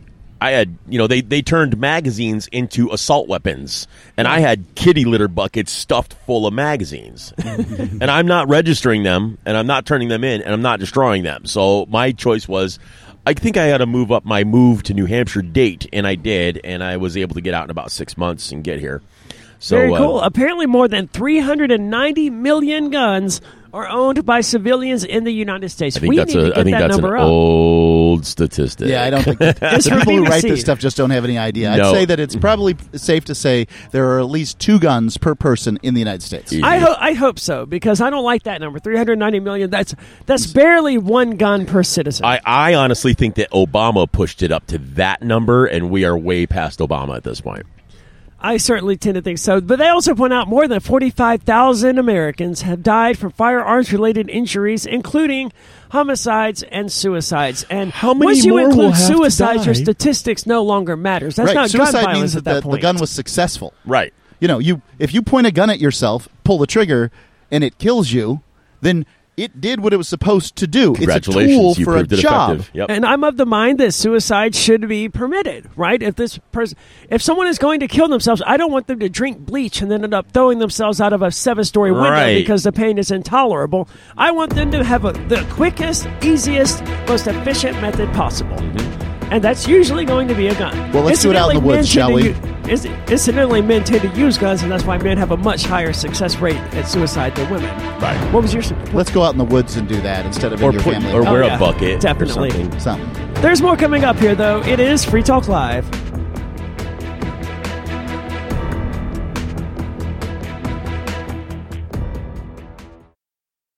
They can be. I imagine most of the people who wanted to conceal carry got the hell out of New York a long time ago. No, there's a lot of people left behind. They can't leave for whatever reason, and they're just kind of hosed, and that's where they are at, and they've become accustomed to that. I think there's going to be a lot of happy people. I think there's going to be a lot of new applications. I think there'll be a lot of applications just to rub it in the face of the state. There's also a lot of people in upstate New York who just don't have the money to leave. That's- It's become a very depressed area. It's part of distinctly part of the Rust Belt. Very and, bad. They don't feel like they've got the money to leave. I would disagree. You can be poor there, you can be poor elsewhere. And by the way, heat costs a lot more than air conditioning. So Thursday's decision from the top U.S. court continued a steady pattern of rulings that have expanded gun rights, holding that the right to carry firearms both at home and in public is guaranteed by the Second Amendment of the U.S. Constitution. I can only imagine how these poor Brits at BBC are dealing with this news, They're right? falling apart at the seams. Oh, my God. Yeah, they have to be losing their minds. Oh, we thought they were... How could they be doing this? Uvalde just happened, and now they're expanding gun rights? Yeah, well, what about the Canadians? Justin Trudeau just handed down a bunch of diktats about handgun ownership and things like that. So now we're just like, no, in fact, New York... yeah, we're going to neuter you a little now. Well, everybody go buy guns. I think we can expect more and more expansion of gun rights in the United States. Well, I want to talk about that a little bit, too. What's it because going to look like, Matt? That's what this- my question is because, I mean, you're a big gun fan, but you admit that they kill people. Is it going to go... Guns don't I kill hope people. I People hope guns kill people. That's what they're for. I mean, that's a necessary tool. This is, I like to point out to people a lot that this whole civilization thing is an anomaly. This is not the norm throughout the history of the earth. It's a rough place. So it's important to be able to have, the proper protection. And I don't want to point something at somebody if I have to kill them to protect myself and have it not do its job. I'm glad guns kill people. I'm really, thank God that tool exists. I don't like the terminology because guns in and of themselves, as you all know, they don't kill people. Guns are a great They're tools tool for killing people? getting that job done, so Yes. I don't have to do it with a sword. But people kill people. Right. People Right. kill people. And they have long before guns came around. And they will Certainly. long after guns get replaced by better technology. And they do in the BBC as well, which is what I don't get. They have more vehicular homicides there as a result. They have more knife homicides, and it's just absolutely insane. You can't get rid of the... Humans are violent creatures. Not every human is violent, but I mean, our universe encourages animals to be violent, right? On the same day as Sandy Hook, when in 2012, when that happened and they went all gun banning and were very successful, especially in New York State, a young man walked into an elementary school in mainland China and did the exact same job. I think he killed 24 kids with a knife. The exact same day. I don't want to be murdered, but if I had to choose, I would rather be shot to death than stabbed to death. Oh, I think I agree with that. I would agree with that particular statement. However, I would say this, it's worth pointing out, is more people are stabbed to death in the United States than they are shot with an automatic rifle. So, Matt, you mentioned a lot on the show that there's a certain circuit court that is very friendly to gun rights, like one of these district courts. Oddly, the Ninth Circuit over That's the last few years, there's one big shot Fed judge out there who's been surprisingly really, really a stick in the mud when it comes to the Second Amendment, and I mean that in a good way, and it's been very surprising. Some of his decisions even been turned over through the en banc court process, where they didn't like his final decision, so they turned it over to a bank of judges, I think out of Seattle or something like that. They gather and they all make a big shot decision that's bigger than his big shot decision. But it's very confusing the way this whole thing works. it really is. It really, really is. But to stick with the Supreme Court, this New York State Rifle and Pistol Association decision is not the end of the road by any means. The Supreme Court has certified a few other cases that are Second Amendment in nature that are waiting in the wings, and they basically appear to be hearing them in a specific order, which is the best order, so that as many gun laws that exist on the books can get overturned as possible.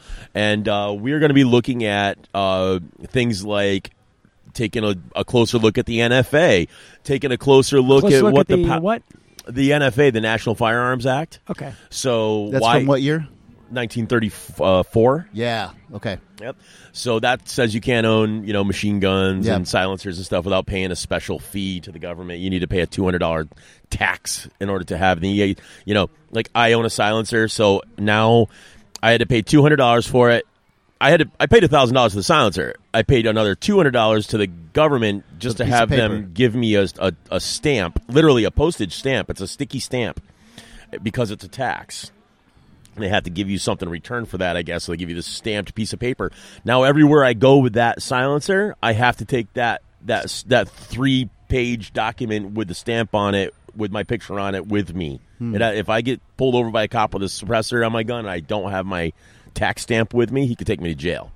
That's insane. Well, like you mentioned, it's a tax stamp. And there's one thing the state loves, it's revenue, and it's going to do everything it can to enforce that revenue. And, ultimately, arresting you for not having that stamp with you is just additional revenue. And if you want to look at it in a different way, that $200 tax stamp, the reason it existed in the first place, I want you to think about how much $200 was worth in 1934. It was worth $200. It was even $200 back then. Yes. Wow. The purpose of the NFA was to prevent people It's from probably being something able to, close to $20,000. Yeah.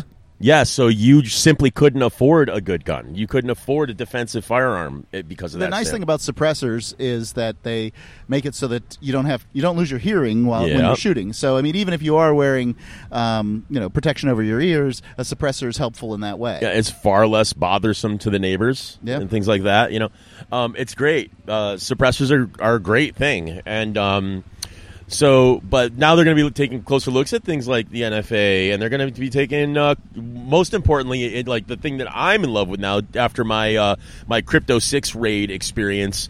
and their inexplicable bringing of an ATF agent, which there was nothing in the warrant about ATF things, but he decided to come along and search stuff anyway. That guy, I hope you're listening, dirtbag. These new cases being heard by the Supreme Court, one of them is going to take a very, very close look at how much a federal agency can start bending definitions around its whims. I'm curious about, just the ATF, an agency using a search warrant to just go ahead and look in somebody's house. Yeah, to help themselves. Right. And, they're not one of the agencies that's listed on this. They didn't get a warrant specifically, correct, talking about you and your room and these sorts of things. And they went and looked anyway and tried to find anything that you might have been doing. It was beyond a look, I'll tell you that. It was they were trying to put you in prison. He was absolutely trying to put me in prison. They look everything that you've got, find nothing illegal. Then they start asking you questions to see if you say something to try to hang yourself with. Right, that makes it sound illegal or whatever. I had a ball with him, though, man. I was insulting that guy really hard in really painful ways, and I know it hit.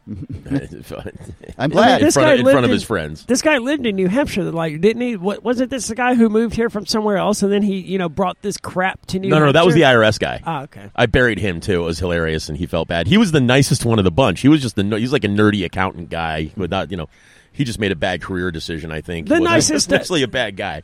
To be clear, the nicest of a group of sociopaths that kicked in our doors and ran a tank into the building that had a studio, the door of the building that had our studio in it. I tend to think that holding us at gunpoint trumps the property damage, though. Like on the scale of things, that sucks. Having the guns pointed at you. Tank shows a great deal of preparation. Any jackhole can get a rifle and hold it on, drag naked women out of their beds and tell them to lay on the floor. But it takes a real super duper government backed jackhole. Oh, each one of these guys had binocular night vision. I mean, we're talking $10,000 night vision on every one of their $1,000 helmets. Yeah, a full radio. They didn't pay for any of this stuff. No. No, the only thing I was surprised they were using green tubes instead of white tubes, which means they're about $1,000 cheaper than the white tubes. But I don't know what that means, but I know it wasn't a pleasant experience, right? Not something I would want to have happen again. It's funny because when I was when she was saying, the lead investigator, we got in a little conversation, and the FBI lady, the redhead one, I can't remember her name is, but she was a total sociopath. You could see it in her eyes. Was that the one that let the dog loose in the neighborhood? Definitely, that was what she would do. But I was saying, you guys raided, you guys tore into my house at 6 o'clock in the morning. She goes, we didn't do that. And she was technically right, because it wasn't her and her current band of homies. It was a leading spear tip force that had left. There is more coming up here from the Porcupine Freedom Festival. Join us online in the meantime at freetalklive.com.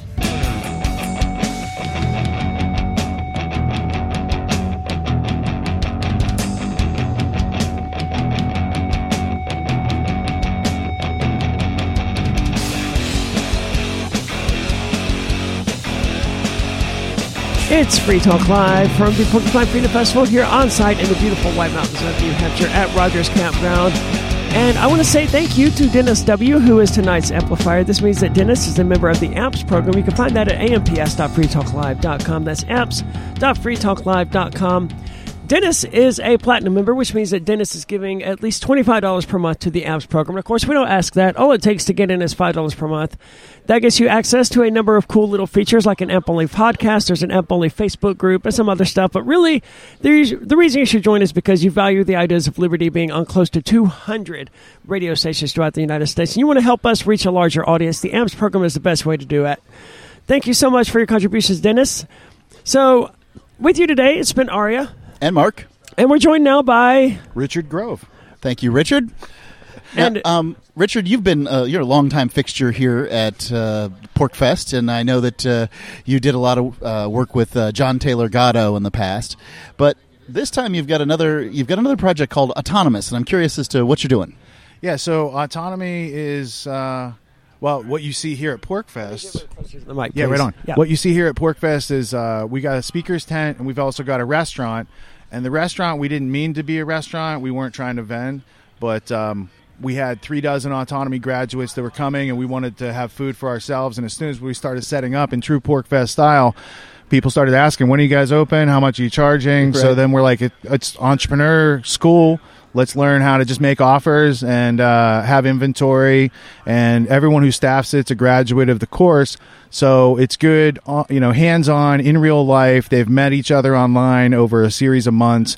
Usually one time a year we get together in person in real life.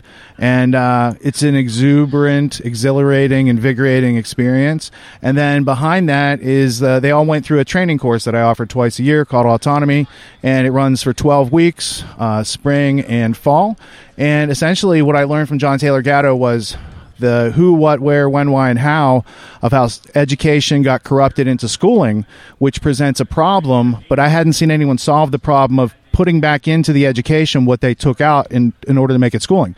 So first off, if you don't have free will and informed consent, it's schooling. It's not education. Okay. Education is a process of asking questions, finding substantial answers. Schooling is about indoctrination so that you remember declarative sentences on a test. Right. So you can be an independent, so you're like an interchangeable cog in a system, but you have to go only apply those skills to the corporate system. They don't really help you stand on your own in life, right? So what we do in the first couple weeks is we unindoctrinate people from the learned helplessness, the scarcity mentality, all these other things, these limiting aspects, and then we empower them with high-value business skills, entrepreneur skills, and also how to learn anything, how to think clearly, and how to express yourself through rhetoric. Yeah, so it's just, I can't remember, it was a few weeks ago, and for some reason, the idea of helping verbs came up, and I just realized that not only that I was I indoctrinated, right? Like I can, like you said, this cog in the wheel, I can name them off. Amizar, was, were, being, been, whatever they are, these helping verbs. And how, shall, will, may, might, must, can. Sorry, they're just going through my head right now.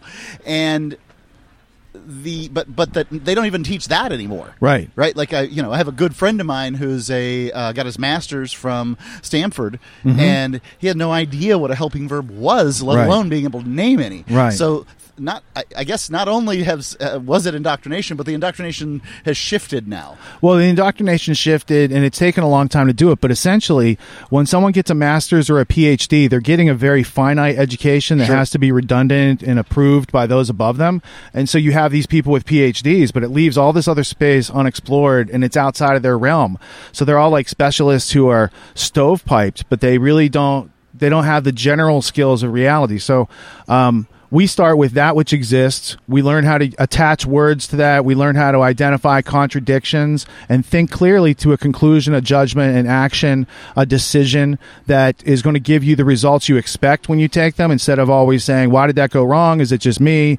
And all these things. And then you start having that negative self-talk where, oh, maybe I'm just not right for this, or I'm not cut out for this, or I can't do this. And that's where people start subverting themselves. So if we can kind of stop and trip that breaker that stops people from subverting themselves and quitting on themselves, and then they can get into a pattern of, oh, it just takes a little time, and I have to go through the ambiguity and the awkwardness anytime I learn something new. But if I do that, I can achieve a result. And then they become goal-oriented, and they can progress and gain momentum forward on their own.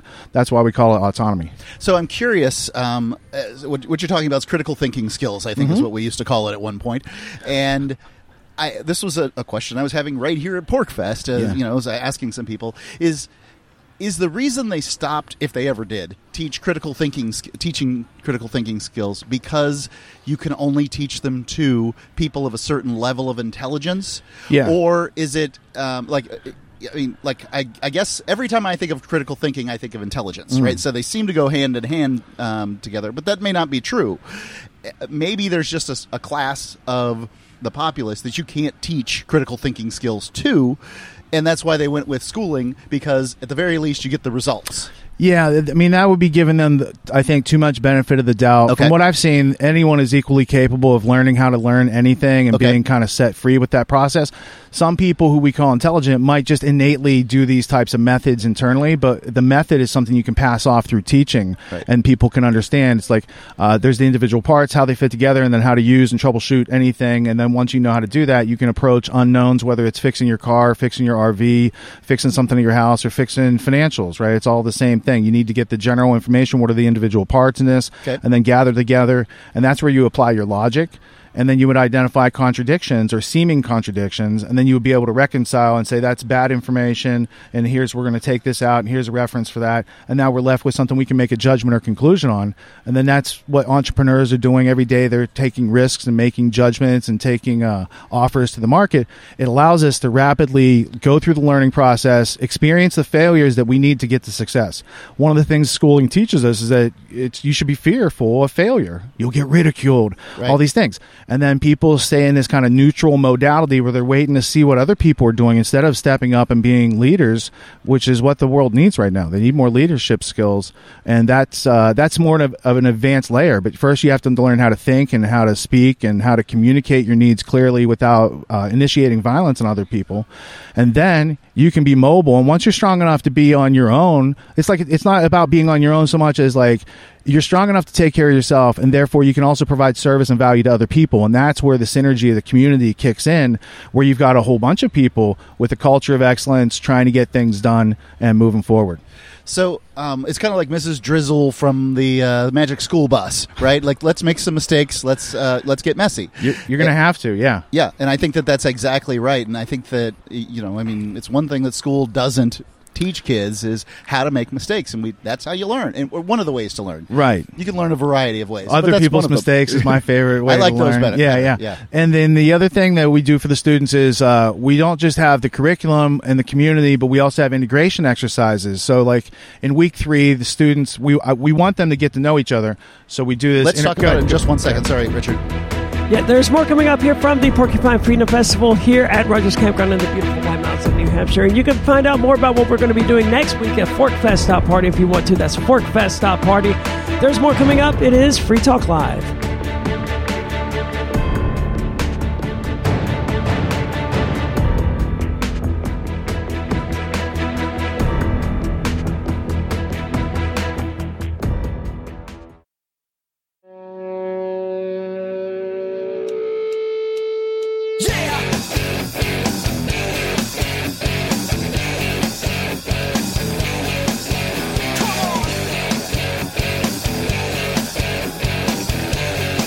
It is Free Talk Live from the Porcupine Freedom Festival here in the beautiful White Mountains of New Hampshire. Day 3, day 4, I'm not entirely sure anymore which, because we go back and forth with these segments. I'm pretty sure it's day 4.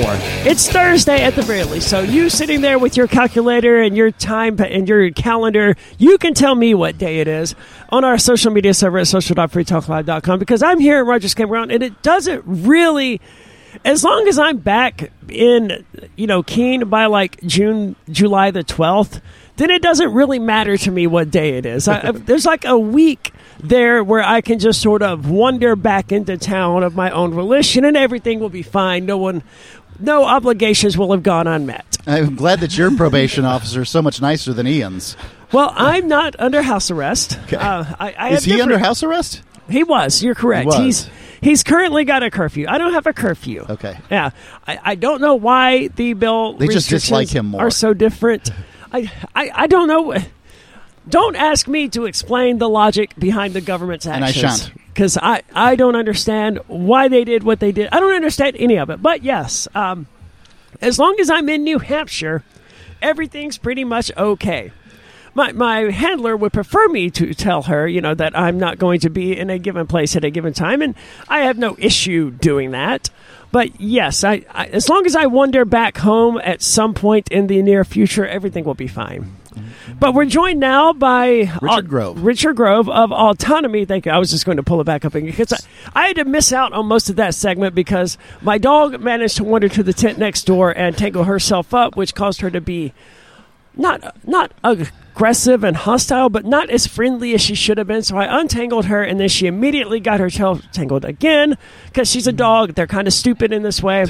Then immediately I unhooked her to fix that, and she runs off to go say hello to this other dog. It was just a complete fiasco, and I'm glad you were able to carry on doing the show, Mark. So I like to consider myself a professional. I try to avoid such levels because then I feel bad if I do something stupid like forget to change the audio input for an hour and a half this morning. If I raised a family on this show. I'm happy to call myself a professional broadcaster.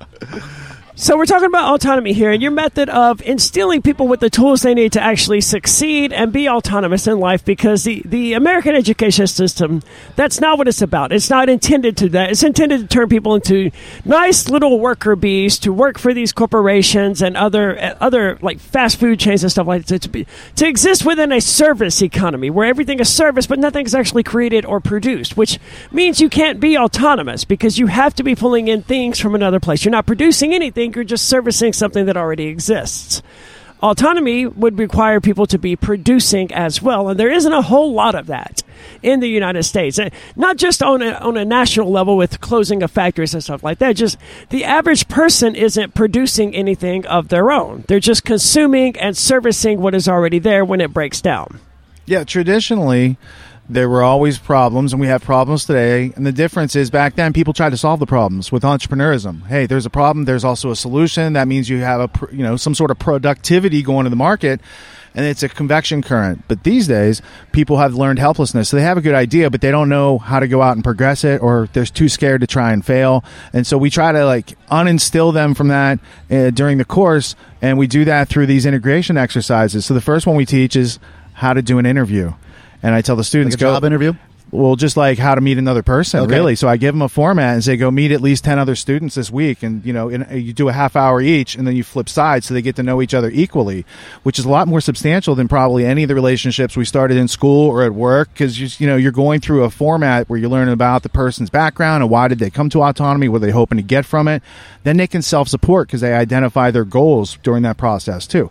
And then from that, if you add on another paragraph or another piece of the conversation for a few minutes, you've got a problem. We've thought of a better way to progress it. Let's meet next week and do something. Now that's a close. That's a sales rate. So I teach sales as the art of problem solving. So it's not about pushing, persuading, convincing, or conniving. It's about only working with people who have a problem, and if you can help them solve that problem, then you're doing business. If not, you're making a referral to help them solve their problem. And it's a service you do for someone, not something you do to someone. So once the students get that, they're like, oh, this is so simple. Why didn't I know this? And I'm like, because they try to keep these arts of communication and problem solving to themselves, to the corporations. You want sales training? You're not going to get it in the university.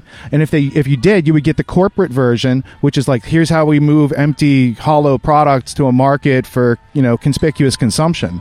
Or they'll just there's no way the mic isn't picking up that yelling and screaming back there. Well, I have good. no idea We're what's a live going on, festival. but good for them. Woo, there's thousands of people. Just reminding people that we are on site at a live festival. Yes, with thousands of people. Yes, but this fear of failure thing, I want to talk about that because that fascinates me. How does one fear failure? I've had some really bad ideas in my time, right? Sure. But the only way I know they're bad ideas was because I tried them and they failed spectacularly, and I was like, okay, let's refine that and try it in a less stupid way. Right. The fear of failure is also the fear of success. It's the fear of taking any risks whatsoever. Right. An entrepreneur means one who takes risks. So it's not a frivolous, unplanned risk, but it's taking actions and being willing to deal with successes and failures. And one of the ways I help the students overcome that, fear of going out and making their offer to the market is I tell them, don't try to sell your offer. Try to go get 10 no's this week. I want you to go get, whether you're knocking or emailing, go get 10 people to say no to your offer, because you're going to find out the top 3 objections, and the next time you try it, you're going to be more prepared, and you're probably going to get yes 2 out of the 10 times. So they come back and they're like, I was trying to fail, but I succeeded. And then I'm like, how powerful is that? Because this is what you need to move forward, right? And that's what it's all about. And absolutely, the objections are the most valuable thing you can get from somebody. Well, it's mostly I don't have the time, I don't have the money, and insert a unique one about the product. It's too big, it's too small, I don't like the color, right? But those are the basic ones. And if your marketing department can come together and it's a legit solution, you should be able to at least address that to the next level. We have a payment plan, or twice a year we put it on sale, join the mailing list, all these sort of things that you can do. But if I can help you overcome your excuses and get around your objections and obstacles, all you're left with is success. Indeed. I think that sales training is invaluable for people who, may not even intend to do sales in their life. It's just a part of life. We're always selling as humans. We've got something we believe in strongly, and we want other people to believe in it too. Right. So while I was going to college to get a business degree, I was working side jobs to pay for school, and then I bought into a franchise that did house painting during the summer. It's like student painters, and I invested $5,000, and it was in that training system that taught me sales, marketing, hiring, firing, all the things of how to run a business. And they just used house painting as the metaphor because students are off for 3 months during the summer. What business could they run? And this guy was like a ex-VP of sales for North America for Xerox, but they couldn't find qualified salespeople. So he saw the opportunity, created this 50,000 student company, and painters, managers, regional managers, various levels. And it was the most professional system of interviewing I've ever gone through. But I took those skills into the corporate world to sell enterprise software. So there, like, you could work with, like, somebody could ask me, hey, you could say, hey, I like what you're doing at work. You guys make a lot of money selling software. Can you teach me how to do that? I'm like, yeah, it takes about 2 weeks, right? But other people go back to school for 4 years and dump $100,000 trying to get to that next level. And the secret is, there's not really a secret, but if you figure out how to do that thing, companies, that's where all the payroll comes from, is salespeople. Right. And there's no Absolutely. They training generate the money. system other than like a Grant Cardone, which is very, very pushy. How do people find out more about autonomy? Well, I brought something free for your audience today, specifically for the LRN.FM audience. You can go to getautonomy.info/Freedom Vault, all one word, Freedom Vault. And there's a whole bunch of content. There's a little autonomy sampler, but there's John Taylor Gatto, Ultimate History Lesson. There's Grand Theft World Podcast. We shoved it full of a whole bunch of Liberty individual pieces. So one time, that's getautonomy.com .info. Getautonomy.info/ Freedom Vault. Freedom Vault. Getautonomy.info/Freedom Vault. Thank you so much for joining us today. Thank you guys for the invitation. There is, of course, more coming up here because we are here all week at the Porcupine Freedom Festival. So come down if you're here and hang out with us. There's more coming up here today. It is Free Talk Live.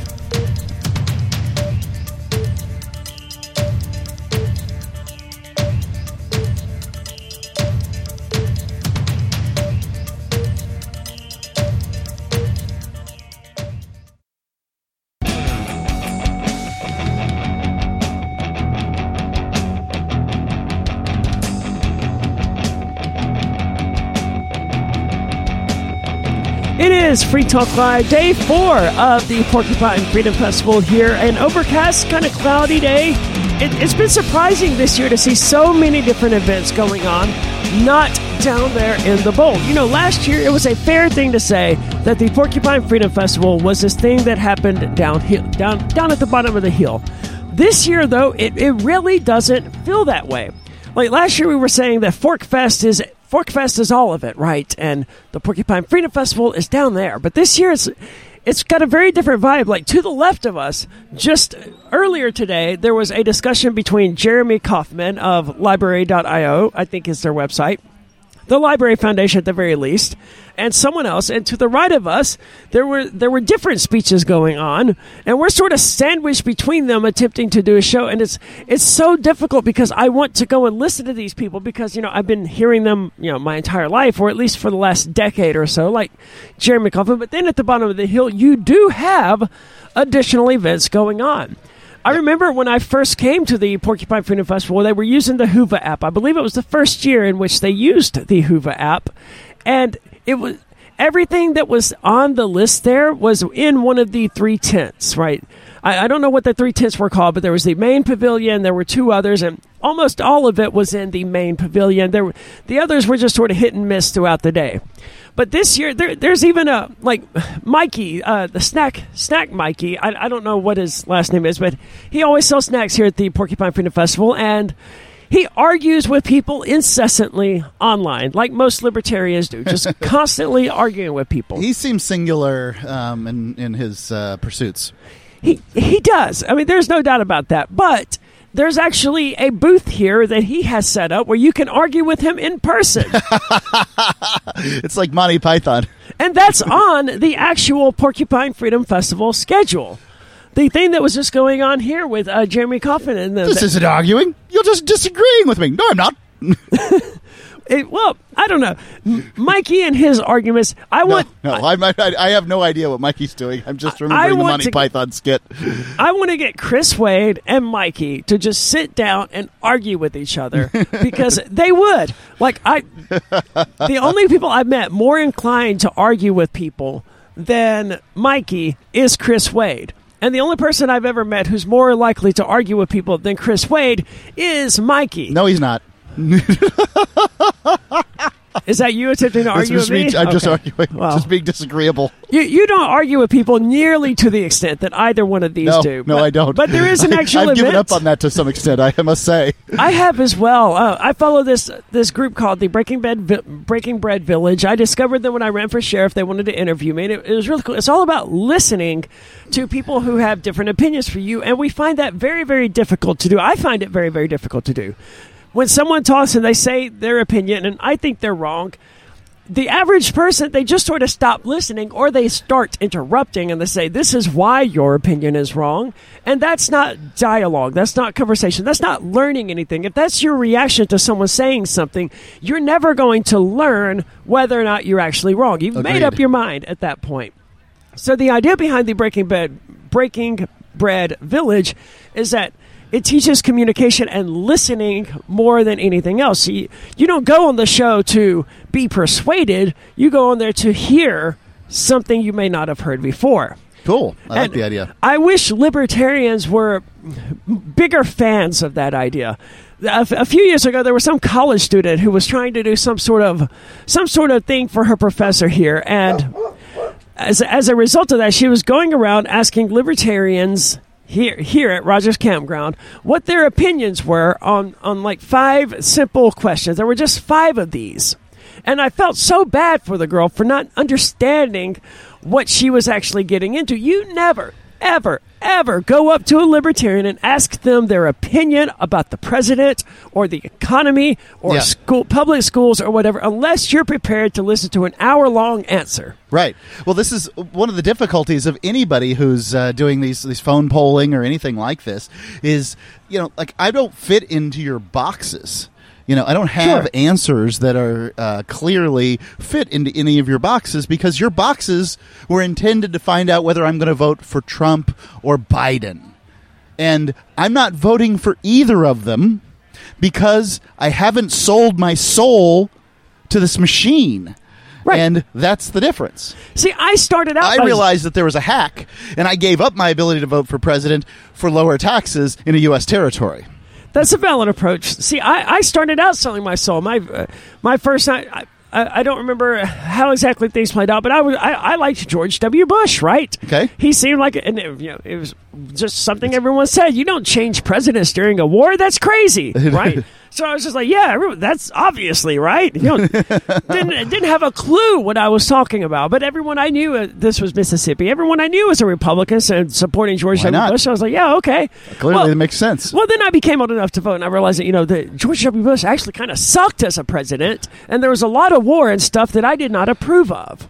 And then came along Barack Obama, who promised he was going to be the peaceful president. They gave him a Nobel Peace Prize. They gave him a Nobel Peace Prize before he did anything. Before he dropped more cruise missiles than all other Peace Prize winners combined. And there's a lot of confusion among younger millennials about what exactly Barack Obama did wrong. They think, well, he didn't take out the corporations and the banks that he promised. It was like, no, you stupid young little person, listen to me. He never promised to go after the banks and corporations. His promise was almost exclusively to promote peace throughout the world, to fix America's warmongering, evil, aggressive image, and to portray an image of peace, to actually end some of these wars. That was the great Obama betrayal. Had nothing to do with the economy. We just wanted there to be some damn peace. And of course, Barack Obama did absolutely none of that. Dropped more bombs than any Nobel Peace Prize winner in human history. Probably than any Nobel Peace Prize winner for the rest of human history. And that was what awakened me. I was like, all right, so the Republican thing, that didn't work. The Democrat thing, that didn't work. What else is there on the table? And it was around that I discovered this fake documentary-ish thing called Zeitgeist, which is really good, but it stretches the truth in a lot of places. Yes. And I think it's important for people to realize that. My favorite is it was described as Marxism with robots. Well, this was later on, right? This was when they did Zeitgeist Addendum and Zeitgeist Moving Forward. The original movie, the very first one that started out talking about Christianity. More talks about the problems than the solutions. Yes. It just talks, it identifies the problems. And it does well at that. And they did become hardcore communists after that. I mean, the whole thing, I was like, okay, I'm good. Yep. But the first one... Any environment that isn't explicitly hostile to liberals will be taken over by them. That's fair, yeah. So it was interesting to see that awoke me. That made me aware of this politician named Ron Paul. Just very briefly, it showed him as one of these politicians. People like saying, if we could just elect enough honest politicians. And during that segment, it showed Ron Paul and Ron Paul for president. That's really the worst thing about Ron Paul is that he, in fact, is the honest politician. And but he's so rare. It gives those people hope that you can find 435 of these people, for the U.S. House, and then another 100 for the U.S. Senate, and somehow they're not going to be corrupted by the system. Because the system, not only does it attract corrupt people, and it certainly attracts corrupt people, the most successful sociopaths are the ones that get elected. But once they get in there, it also corrupts the uncorrupted. And only Ron Paul can claim to sort of have been uncorrupted by this. And some will point out that he on a national level, sure, but we've had some state reps here in New Hampshire that could make the same claim. Sure, I would agree with that. But there's a lot less at stake as a New Hampshire state rep than as a U.S. state rep. Well, the higher you go up on the ladder, the more attention the voter pays. If you're talking about how many people, if there was an election for state reps that didn't include other votes for other things, you'd probably get 3 or 5% of the population to vote. Here in New Hampshire, where voting is basically the state sport. So, if they don't have the president to buoy them up, you ask the state reps, you ask them, what's the most important factor for you getting elected? The answer is, which president is in office? Which direction are people voting that particular election? I believe it. I mean, we sort of saw the same thing last year when I ran for mayor of Keene. I don't remember this. I think I ran for mayor, where the turnout was, there were fewer than like 700 votes or something like that throughout the entire town of Keene, if I remember correctly. It was just an abysmally 22,000 people. Yeah, it was an abysmally low turnout. So people don't care. They care about the presidential election, which I think is not where their eyes should be. Their eyes should be closer to the ground rather than on the vague, distant president whose machinations actually have no impact on their life. If Trump didn't prove that, I don't know what's going to. Yeah, well, they didn't learn their lesson when nothing changed when we went from Obama to Trump and from Trump to Biden. They didn't seem to notice, so maybe it's just never going to change. But we're out of time for today. You can catch us here tomorrow at the Porcupine Freedom Festival, and you can find us online in the meantime at freetalklive.com.